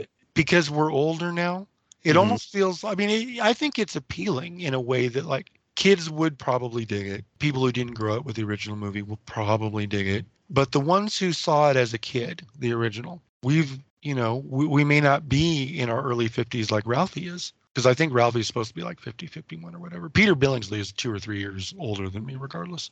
But I'm I'm around there. And it feels like now the original was told through the kid's perspective. And this one is Ralphie's still the main character, but now he's the old man. He's dad. And he's in charge of providing a great Christmas for his family. And the shift in perspective really affects you if you grew up with it the way a lot of us did and are now in Ralphie's shoes. But it's still, even with that shift in perspective, it's got the same heart. And it's still kind of goofy and funny. The dream sequences, his little fantasies, they're there, man. He's still doing that shit. And Peter Billingsley is really good. And he does the narration like Gene Shepard, the author of the original Parker Family Stories and stuff. He did the narration of the original movie as adult Ralphie. Peter Billingsley it's clear he's trying to capture a similar intonation. He's not trying to sound exactly like the guy, but there's like a vibe, the feeling of the guy telling you this story. It's great, man. Like I was smiling within 5-10 seconds of it starting. And either I was smiling or I was laughing or I was trying not to get emotional, because it does get a little emotional. And it makes you remember not just nostalgia, but the people that you shared those important Christmases with and the loved ones that maybe aren't here anymore, or, all of that stuff that comes with getting older. And the movie doesn't pound that in an uncomfortable kind of way where you're like, oh my God, like I didn't know it was going to be fucking sad fest up in here. But it doesn't shy away from it, and it embraces it. And it's exactly what it needed to be for me. It does not shit on the original in any way. It's clear that it's made by people who have a great love for what the first one did and what it means to people, and they're really trying to give you that same vibe. And I'm gonna keep watching it. I'm gonna watch it come Christmas. I may watch it as soon as October, as soon as December starts. I don't know why, but I mentioned Christmas and my brain's like, Halloween, that's your favorite fucking holiday. Don't cheat on me. Exactly. But I love Christmas, and I love A Christmas Story, and now I love A Christmas Story Christmas. It was just so sweet and fun and funny and full of joy and good cheer, all the good stuff that makes you feel good, man. And the people come back. Flick and Shorts are there, and it's fun to see them going back and forth. And it just, I was just so happy with it. I'm really glad they didn't fuck it up. Well, that's good to hear, because I wasn't impressed with the trailer, but I knew I would end up watching it. So I'm glad that you liked it, and you should definitely watch it with your dad, man. I think that will be really, because if that's the experience you had with the original, I think that's what you're gonna want. That's how it should be. I'm pissed off I didn't get to see A Christmas Story Christmas with my mom. I wish I had. I will see her at some point in December, and I hope we'll be somewhere that we will be able to access HBO Max. Yeah, for sure. Yeah, that's probably, if not at Thanksgiving, I imagine we'll probably watch it sometime around Christmas. But yeah, I'm excited about it. So that's cool. I'm glad you dug it. Oh yeah, I dug it. It's at least 4 out of 5 stars for me. Nice. At least. Yeah, it's great. Before we get out of here, we can talk a little bit about what we've been watching lately. We haven't done one of these in a while. Most of the stuff I've got listed for myself is horror movie stuff, because it was mostly the stuff I watched in October. But I'll start with you. What have you been watching lately that you want to shout out? That I want to shout out. Like you, in October, there was a lot of horror being watched because that's just how you have to do. I watch horror year round, but I make sure I get a good, healthy dose of it in my diet come October. Yeah, I tried to do this year. I started 50 days before Halloween, and my goal was to do 50 horror movies in 50 days, and I came up short. I ended up, I think, at 46. That is commendable, dude. You should not feel shame for that at all. You did great. Really, that's awesome. You know how I loved Halloween Ends. I know how you did not. We'll leave it there. We watched the Scream movies because they're fucking awesome. Rewatched Eyes of Laura Mars, the old 70s one with Faye Dunaway and Tommy Lee Jones that Carpenter wrote the original script for. Right. Kind of an American giallo. And I hadn't seen that in some time. It was great. In fact, after we watched it on one of the streaming channels, and I was like, is that on Blu-ray? And I saw that Kino has put it out within the last few years, and I was like, oh, well, that's going to be mine, and I already have it. So Yeah, I picked up that Blu-ray like 2 years ago, and I still haven't watched it yet. But it's good. Yeah, I assumed that it was, but It's definitely good. It's a trip. Yeah, it's hard to. I It's hard to. I buy a bunch of Blu-rays and they tend to pile up, and I just kind of forget about stuff. I'm finally at the point in my life where I'm doing that. I never used to. It used to be if I bought a movie, I had to watch it that day. Yeah. I had to. I came home, it got unwrapped, and if it wasn't watched immediately, it was watched before I went to bed. If I bought multiple movies, at least one or two of them had to be watched. But now I don't do that, and I feel like such a loser. And not to say you are or anybody else is. It's just I never used to do that, and I feel like I'm doing it wrong now. But it's not. It's just there's only so much time. There's only so much time. That's a more recent development for me too. But yeah. But I got to show Tiff The Descent, the great Neil Marshall movie. I think it's probably the best horror movie between 2000 and 2010. Period. Either that or Cabin in the Woods. And I'm pretty sure it's The Descent. I got to see that. Dagon. I got the Vestron Video Blu-ray line of Dagon, the Stuart Gordon Lovecraft adaptation, which I love. That was one I was waiting for, and when it hit VHS, I rented it, and it must have just been a bad day. My ass hurt. I don't know, but I wasn't feeling it. I was like, this is fine, but I don't ever need to see it again. And years later, I get Shudder, and it's there, and I'm like, yeah, I'll give it another day in court. And I fucking loved it. I was like, what was wrong with me that day? This is fun. And so I got it on Blu-ray, and I think I loved it even more than I did then. So that's great. I got to make sure I watched some of the stuff on the Criterion channel, the 80s horror collection they had, like The Keep and Strange Behavior from Australia in the early 80s. That was super cool. Got to watch a really almost no budget indie horror movie from 83 called The Deadly Spawn. Oh, I've seen that pop up on streaming services before. I've never watched it though. It's either on Prime or on Shudder. And dude, it looks like it was made for like maybe $10, but it's such a good time. It's so much fun. They really did work hard on the practical effects, you can tell. And that with such a no budget little regional movie, you can tell, the kind of thing where it was filmed in one of the producers' family homes and the catering company was their aunt. You know what I mean? Mm-hmm. But the effects of these little alien fuckers, it's like, oh, it's so cool. It's a lot of fun. I really dig it, and I will definitely watch it again. As far as other type stuff, I watched Bullet Train and enjoyed that as enjoyable bullshit. All the people that were like, this movie sucks. I was like, did you see the preview? Like, this is almost exactly what it promised it was going to deliver. It is what it says it was going to be. It didn't lie to you. So I don't know what you fucking thought you were going to get or what you expected, but if you expected anything other than what you got, I mean, you're bad. Fuck up. Yeah. Sorry. I thought it was fun. A lot of fun. I got my Scream Factory order in finally. I ordered that in early October. Their Shocktober sale. I was like, yeah, this will be here by Halloween. We'll get to watch some of the stuff in October. It didn't get here till last goddamn week. Right. Same thing for me. I was ready for it because I did the same thing like 3 years ago. I put in an order and I was like, oh, well, I got it in mid-November. Yeah. I understand. They got blasted with a lot more orders than expected. And it's because the sale was so good, like 50% off almost everything. Yeah. But I got to watch like the 88 movie Bad Dreams with Jennifer Rubin. Do you know that one? I do not. A lot of people gave it shit for being kind of like Freddy, and because Jennifer Rubin was in Nightmare on Elm Street 3 as Taryn. I'm Beautiful and Bad. But it's a movie where she's this survivor of a cult that killed themselves, and they didn't like drink cyanide or, poison of any kind. No Kool-Aid for them. No, they doused themselves in gasoline and set their shit on fire. I mean, she was the only survivor. She goes into a coma. So she's throughout like the 70s and wakes up in the late 80s in a coma. From her coma, and she's in like the support group in a hospital for therapy and stuff. And the leader of the cult starts to appear to her in visions, and all the members of the therapy group start killing themselves in weird, unexplainable ways.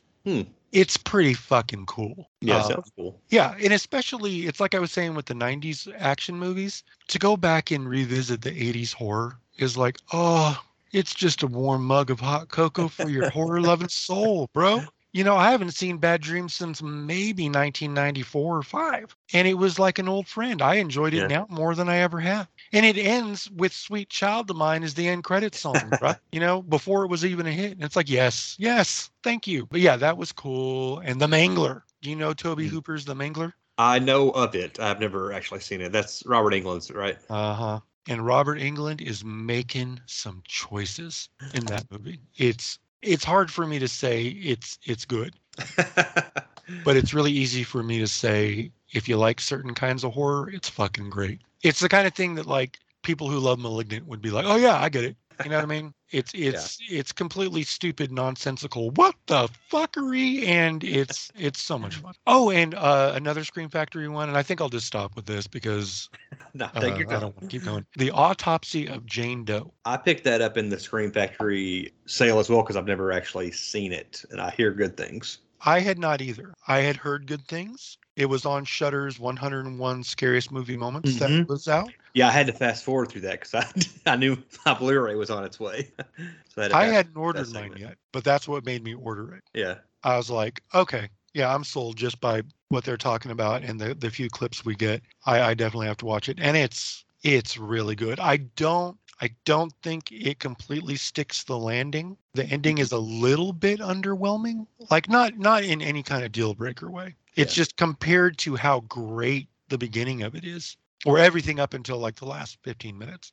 And again, even then, it's not some kind of like, oh man, the movie completely fucked the dog at the end, and now that's my final impression of it, and that kind of colors the whole thing. No, it's not like that. The movie is really good. It's at least 4 out of 5 stars. It's super creepy. It's just really effective. It's just a really effective, creepy as fuck horror movie. Brian Cox and Emile Hirsch are both really good. It's very interesting looking. It's very visually stylish, but not in some kind of overpower the movie kind of way. It's really good. And I lied. I will mention that I got my Criterion of Arsenic and Old Lace, the old Frank Capra movie from the 40s. Where Cary Grant finds out that his beloved spinster aunts, that everybody loves them. They're the sweetest ladies. They've been murdering people and burying their bodies in the basement. Nice. And it's hilarious. It's a black comedy. It's a black comedy. And they're doing it to help people. Poor, sad people who just need to be happy. We're doing them a service. It's a gift. And they're crazy as shit. It's wonderful. So yes, I will stop there. I will stop there. I've never seen that one. Breathe easy. I know that as a reference from a comic called Runaways, where one of them has a pet dinosaur, and they called her Old Lace because of her fondness of that movie. There was a show too, Runaways. I saw the first season, and they introduced the dinosaur at the end of it. I do not remember it being called Old Lace, but I remember the dinosaur. That's cool. Yeah, I watched a couple episodes of that and never went back to it, but I thought it was pretty good when I saw it. I did like the first season. Yeah, the comic is excellent, at least the first few storylines. It was Brian K. Vaughan who wrote Y the Last Man and Saga, a lot of big like indie books or Image. You know what? I knew it was a Brian, but if you'd asked me, I would have guessed Brian Michael Bendis. Bendis had a good run. I'm not a big fan of his anymore, but anyway. Oh, no. I've spoken incorrectly.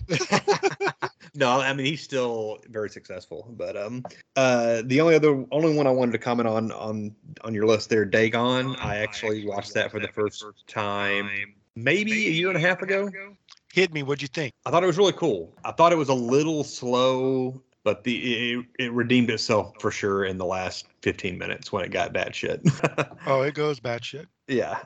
So I ended up really liking it. Yeah. It's not as good as From Beyond or Reanimator. I mean, you got to say that. Yeah, for sure. But I don't really like Castle Freak. Yeah. That doesn't really do it for me. It makes me, I think it's not. It's gross. It's good as opposed to bad, but I don't feel good. I feel kind of gross, and it makes me sad. It's a deeply, deeply depressing movie to me. But Dagon, yeah. I'm glad you dug it. It's interesting that it's in Spain, the Fantastic Films little brand studio that Yuzna and cohorts were doing over in Spain at the time. I'm sure that their already low budget was able to be stretched a little better shooting over there, and it had some great practical effects. I dug. There's another Gordon movie I've never seen that I think it was on Tubi. I'm not sure if it still is, but have you ever seen King of the Ants? Yes. pretty good. I've heard that it's. I think I listened to a Daily Dead episode a while back where they talked about Gordon movies that are kind of underseen, and that was one that sounded cool, but I've never watched it. I rented that one as soon as it hit VHS because I knew it was coming from Fango. Mm-hmm. But Fango wrote, it got delayed a number of times. Yeah. So I think between the time I read the feature in Fango and the time I was actually able to rent it was like between a year and 2 years, maybe more. So you were waiting. Yeah, I was waiting on it because it's Stuart Gordon, and it sounded interesting because they were like, it's still fucked up in a Stuart Gordon movie way, but this is more of a crime drama. Yeah, that's And what they said. It was all kind of like a noir crime movie. Yeah, and all of that is true, but it's a Stuart Gordon noir crime drama, and it's gory as shit, and it's disturbing, but it's not disturbing in the way that Castle Freak was to me, in a way that turned me off. It did not make me embrace it, like, ooh, yeah, come here and give me some of that sick shit. But I was like, oh, God, that's fucked up. What's going to happen next? It's good. I really like it. You should definitely give it a shot at least once. Yeah, But if it's just know it's fucked up, bro. It's fucked up. That's cool. I can usually handle that. Okay. You ever seen Dolls? No, that's another Gordon one that I'd like to watch, but no, I haven't seen that one yet. Whole different kind of vibe, but I dig Dolls. I like most of Stuart Gordon's stuff. Robot Jocks? Yeah. Yeah, I'm a fan of that. I loved that when I was a kid. I watched it for the first time in years. It's been a while now. It's probably been about 5 or 6 years ago.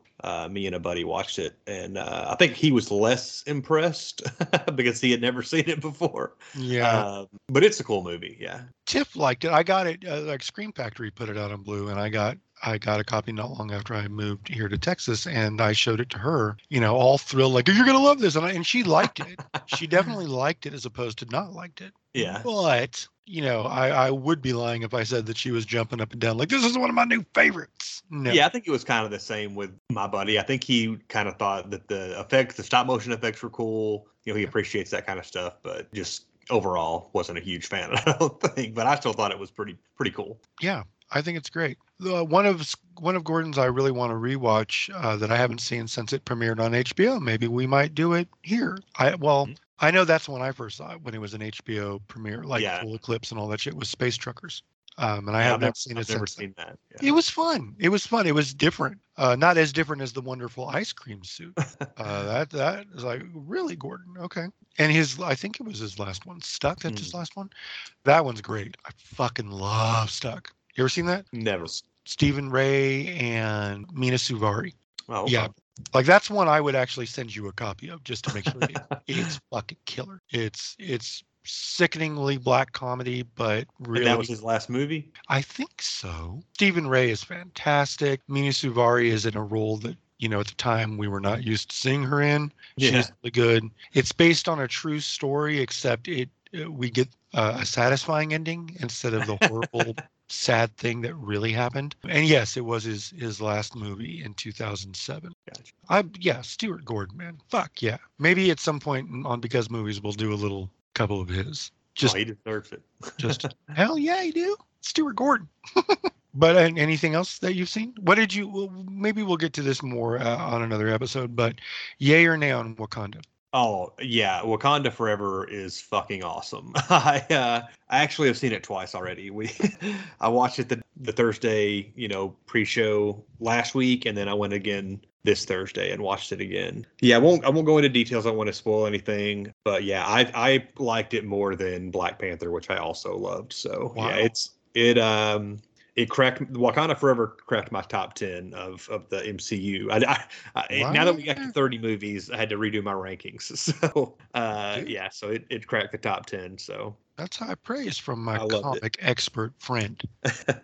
Yeah, and I was excited that they brought Namor finally to the MCU because I think he was part of the Fantastic Four deal where they couldn't use him because he was considered an FF character, so Fox had the rights to him until Disney bought Fox or whatever. So I was excited.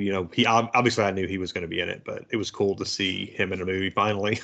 I really liked the Submariner as a kid. Yeah, I really liked him a lot. I don't remember why or specifics about it. I just remember that when I was a kid, I was hella into Namor. Yeah. I mean, in the comics, he's just like basically a huge dick. That's why I liked it. But yeah, he's I mean, he's one of the first Marvel characters. I believe Marvel Comics #1 is the book where Namor fights the original Human Torch. So it's like a milestone or whatever. But yeah, Wakanda Forever is great. Highly recommend. As far as the stuff I've been watching lately, before I dive into the horror stuff, which is what most of what I was going to bring up, for the first time, I watched Blowout last week. Oh, what did you think? The De Palma, John Travolta, Nancy Allen, John Lithgow, yes. Mm-hmm. And I didn't really know what it was about even, but I knew that it's something that got a lot of high praise from, cinephiles and stuff. And I don't have a ton of De Palma movies that I've actually even seen, but I liked it quite a bit. I feel like I did a disservice to myself because I was looking at my phone part of the time, and I feel like that's a movie, and probably all De Palma movies are best appreciated when you're paying close attention to all of the craft that goes into it and stuff. You just lost us at least one listener. Someone out there who loves De Palma is like, I will not tolerate such disrespect. But yeah, I still really like watch it again. You should definitely watch it again and give it your complete attention. It does deserve. I think it's his best movie. It's not my favorite. My favorite is The Untouchables, which a lot of hardcore De Palma fans are like, what? Out of all of his movies, that's your favorite? But that's the one that entertains me the most. I love it. But Blowout is probably his best film. Blowout is a 5-star movie to me. Yeah, it's really good. I'm trying to think of what De Palma movies I've actually seen, and it might only be that, Carrie, Untouchables, Mission Impossible. Snake Eyes is De Palma, right? Yeah. Scarface? I have seen. I don't like Scarface at all, but I have seen Scarface. What you talking about, man? Yeah, I was excited to watch it because it has, this big reputation, and I remember it's probably been 20 years, I guess. Early days of DVD, I watched it and I was like, I don't like this. This isn't very good. I don't like it. You just go ahead and continue to be wrong, I guess. That's just, I mean, hey, I know most people love it. I was just not into it. But as far as the rest of the stuff, did we talk about Werewolf by Night? I think so. Yeah, we did. I think we did on one of our Halloween episodes. Yes, we did. So yeah, it was awesome. But love Ted. Other horror stuff. Have you seen The Deep House? Started watching that. Fucked with my wife too much. Had to stop it. It was freaking her the fuck out. Yeah, I really liked the concept, and for the most part, I thought it worked pretty well. Didn't really like the conclusion. I won't go into detail because you may watch it one day, but I definitely will. I was liking it. Yeah. So yeah, I did like it. Didn't love it, but how about My Best Friend's Exorcism? Did you check that out? I think it was on Hulu. Amazon Prime, and yes, I did. Oh, what'd you think of it? I liked it quite a bit. I think it's a movie that exists. Okay, that's cool. It's fine. It's not. It was disappointing. Yeah. I had hoped for it to be better. I'd hoped to be more entertained, to have a better time. I wonder if maybe I'm not the audience for it, and not that you are or aren't. It just seems like it would appeal more to younger folks, and particularly teenage girls, to be very specific. I think Tiffany enjoyed it more than me because she has been at one point in her life a teenage girl and remembers that kind of dynamic and those kinds of friendships and stuff. But she also was not particularly, it did not blow her skirt up either. It's fine. I don't know what the reception of it really is, as far as, for the most part. I liked it. I didn't love it, but I listened to the audiobook maybe a year and a half ago, which I liked quite a bit. And the movie's fairly close to. Have you read the book? Or I have not. I've only read one Grady Hendrix, this Final Girls Survival Guide or whatever that's called. I loved that though, and I do want to read his other stuff for sure. Yeah, I like his writing. I listened to Exorcism and then 2 others. Horror Store, which I like. The Evil IKEA.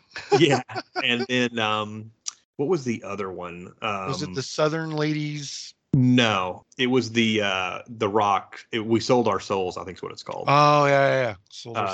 And I've liked all of them to varying degrees. And right now, I just started listening to the audiobook of Final Girl Support Group, which is read by Adrienne King, which I thought was cool. Bro, like I have that in hardcover, but I might have to get a copy of that just to hear Adrienne King read it to me. She's rad. But yeah, the movie I thought was pretty close to the book. There were some things like, this is one of the first times where I'm like, oh, the book's way better. Because normally I don't read the book before I watch a movie.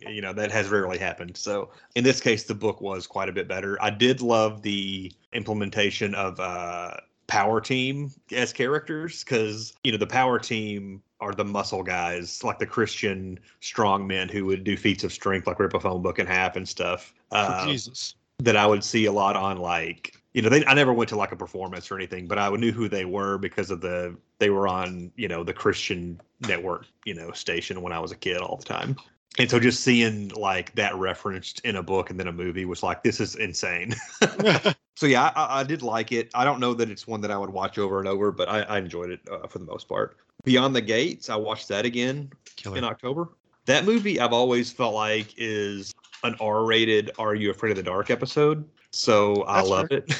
Have you seen that one? I have. I really like it. And that's not an inaccurate description. But I mean, indie horror stalwarts, Graham Skipper and Chase Williamson especially, and then of course the legend Barbara Crampton, and Brea Grant is in that too, I think, right? Yeah, I fucking love her. She's great. Yeah, I really liked it a lot. So good on you. Way to go. Yeah, I think I rented it on VOD when it first came out, and then shortly thereafter I had to get the Blu-ray. So I've watched it a handful of times since then. I think I got to see it on Netflix or something, and I watched it a couple of times streaming. There was a movie on Shudder I'd never heard of that I kind of watched on a whim one night called The Collingswood Story. Have you seen or heard of that movie? It sounds familiar for some reason, but I can't specify. So it's like a very early found footage. Not even found footage. Like, I'm trying to think of the term. It's like Host, where it's like filmed. It's like you're watching people interact via the internet. Mm-hmm. So 2002. And so, yeah, it's basically a girl who's moved to a new town is like web chatting with a guy from her hometown. And then she finds out, I think they try to they contact a medium like that does like internet seances and stuff. Mm-hmm. So it's very similar to Host, I guess, in that sense. And then creepy things start happening. So it's not a very good movie, I guess, because like the acting's not very good. It was clearly made independently, but it was pretty groundbreaking, I guess, for the way they were using the internet and like webcams and stuff to tell like a horror story. It was worth watching. And I don't know if it's still on Shudder or not, but they kind of talked about it being almost like a lost movie for a long time because I guess it was out of print, and then Shudder got the rights to it and put it up. But I ended up really liking it, even though I can see somebody criticizing it for being boring and the acting being bad. But seeing like a late 90s, early 2000 like internet, there was like a nostalgia factor in it as well, I guess. Two more and then I'll be done. I got VHS 99. Have you watched that yet? I haven't. Well, I want to. I haven't seen the last one that fucking premiered on Shudder because I'm a loser. Well, I had mentioned 94 on another episode, which I thought 94, I rewatched that again in October. I like that one a lot more than 99.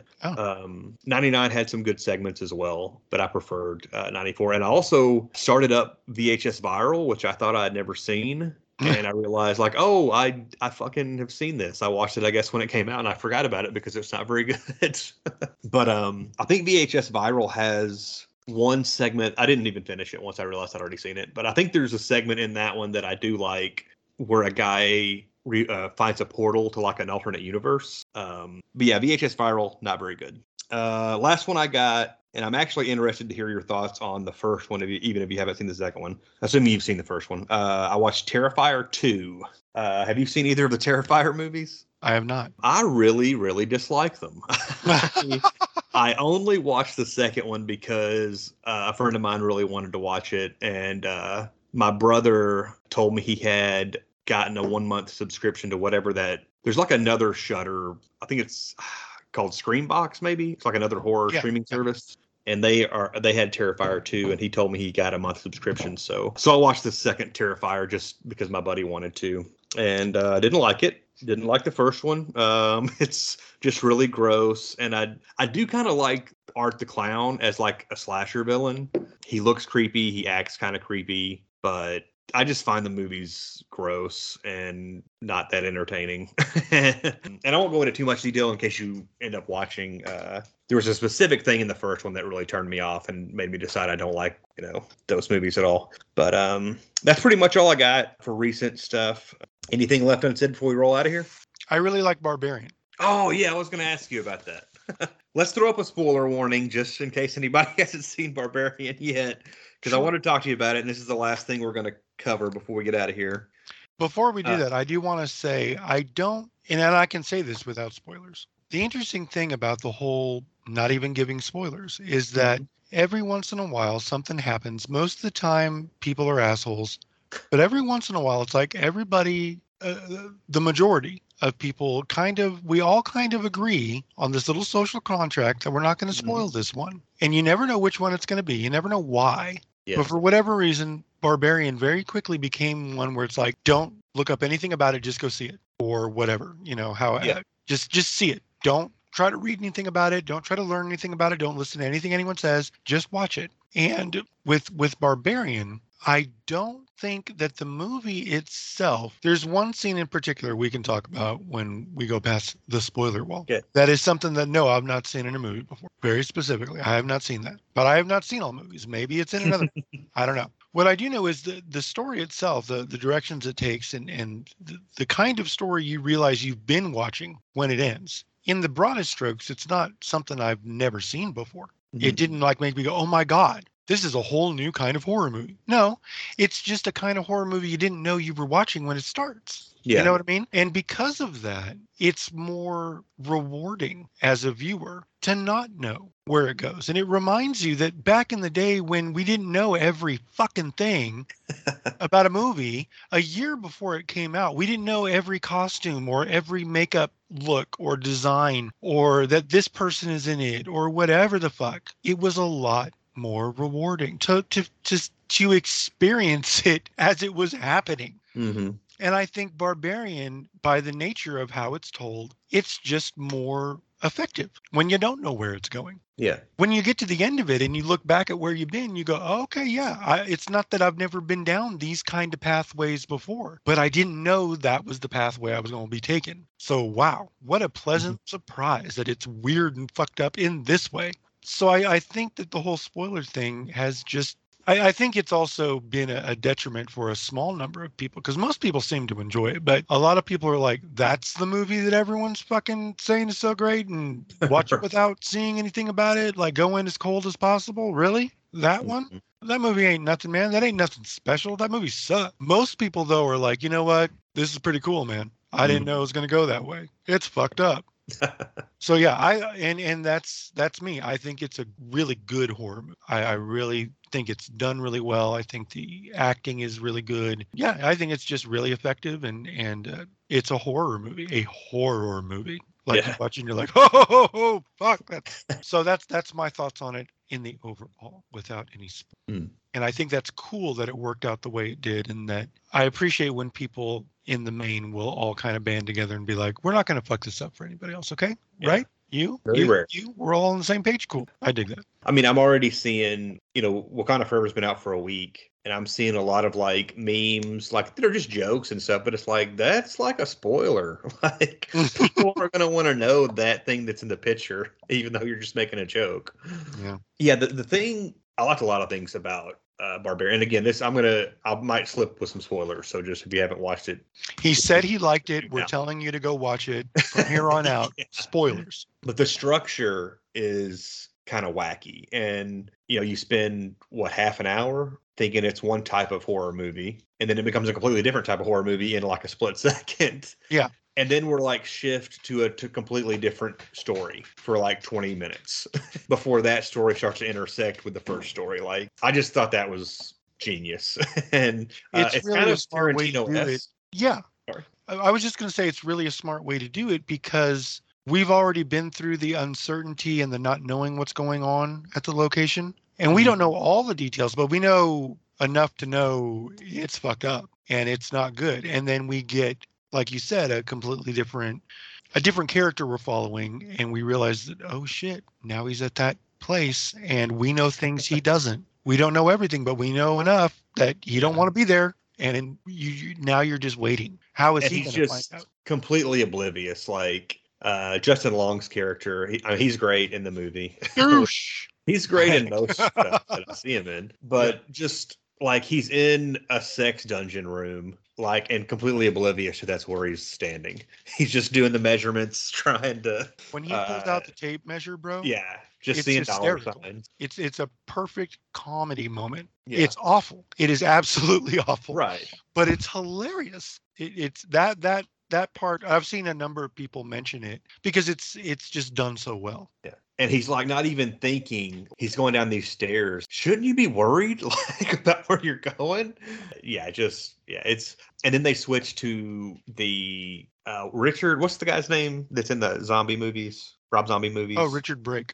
They switch to that like flashback. Yeah, we get like 5 to 10 minutes of like essentially exposition. Yeah, pretty Yeah. much. But Yeah. it's done in such a very specific And I mean- stylistic way. Yeah, really visual exposition because Yeah. nothing's ever said, but by point of reference, like, oh, that's the guy who lived there. That's what the room was for. That's right. Like all this stuff, you're just figuring out pretty quickly. Mhm. And then at the end, it becomes like a monster movie for the last 20 minutes when they're on the run. Yeah.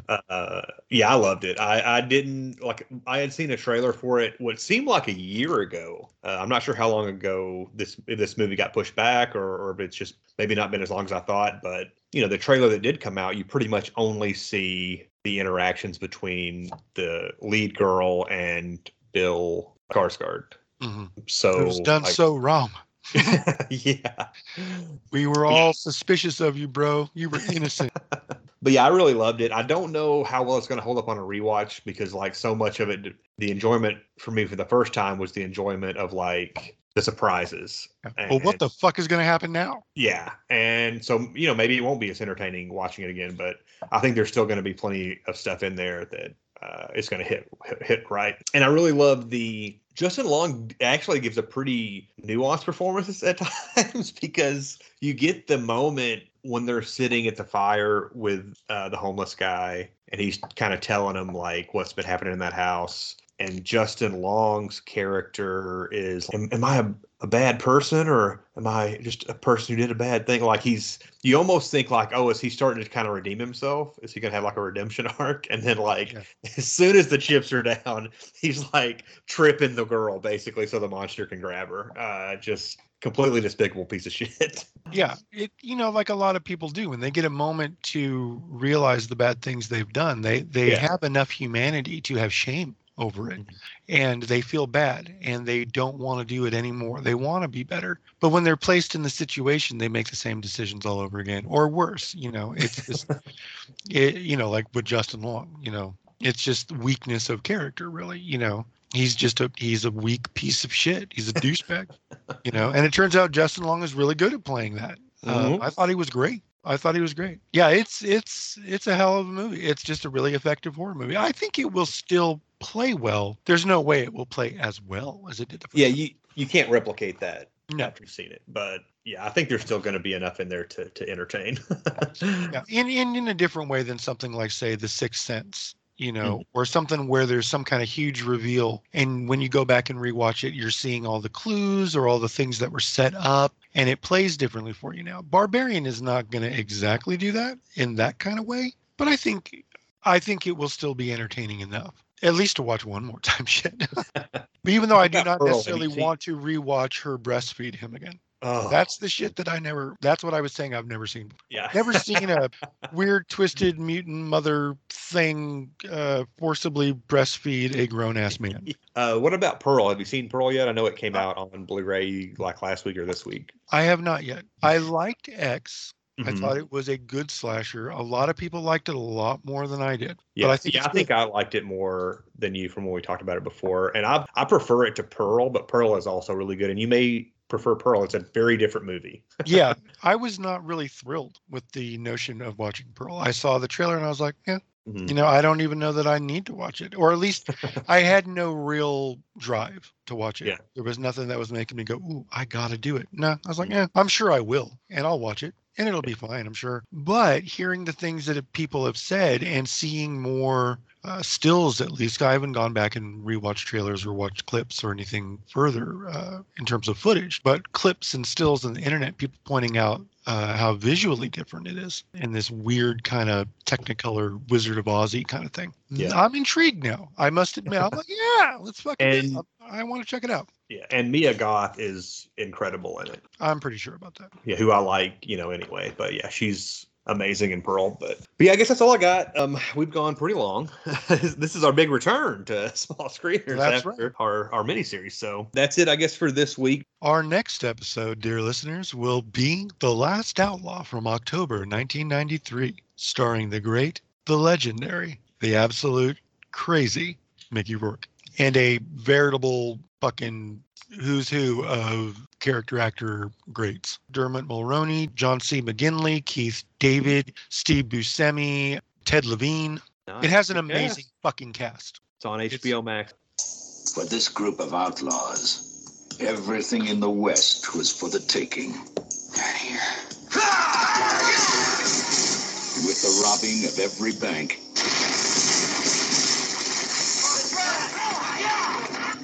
they rode beyond the law.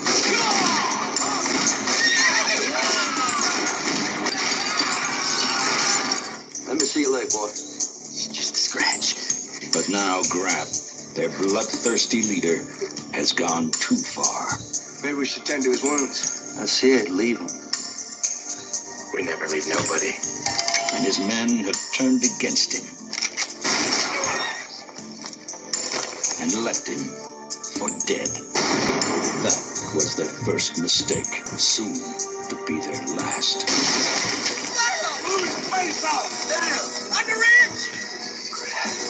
Now he's vowed revenge. You think you can stop me? One by one, We all gonna die. hunting them down. It's poor. He's not human anymore. You know, you killed him and he came back. Well, I guess nobody lives forever, right? The Last Outlaw, starring Mickey Rourke of Harley Davidson and the Marlboro Man and Desperate Hours. Dermot Mulroney of Young Guns and Point of No Return. Keith David of Platoon. John C. McGinley of Born on the 4th of July. Steve Buscemi of Reservoir Dogs. And Ted Levine of Silence of the Lambs. In the action-packed Western, You're the last, so you make the best of it. The Last Outlaw.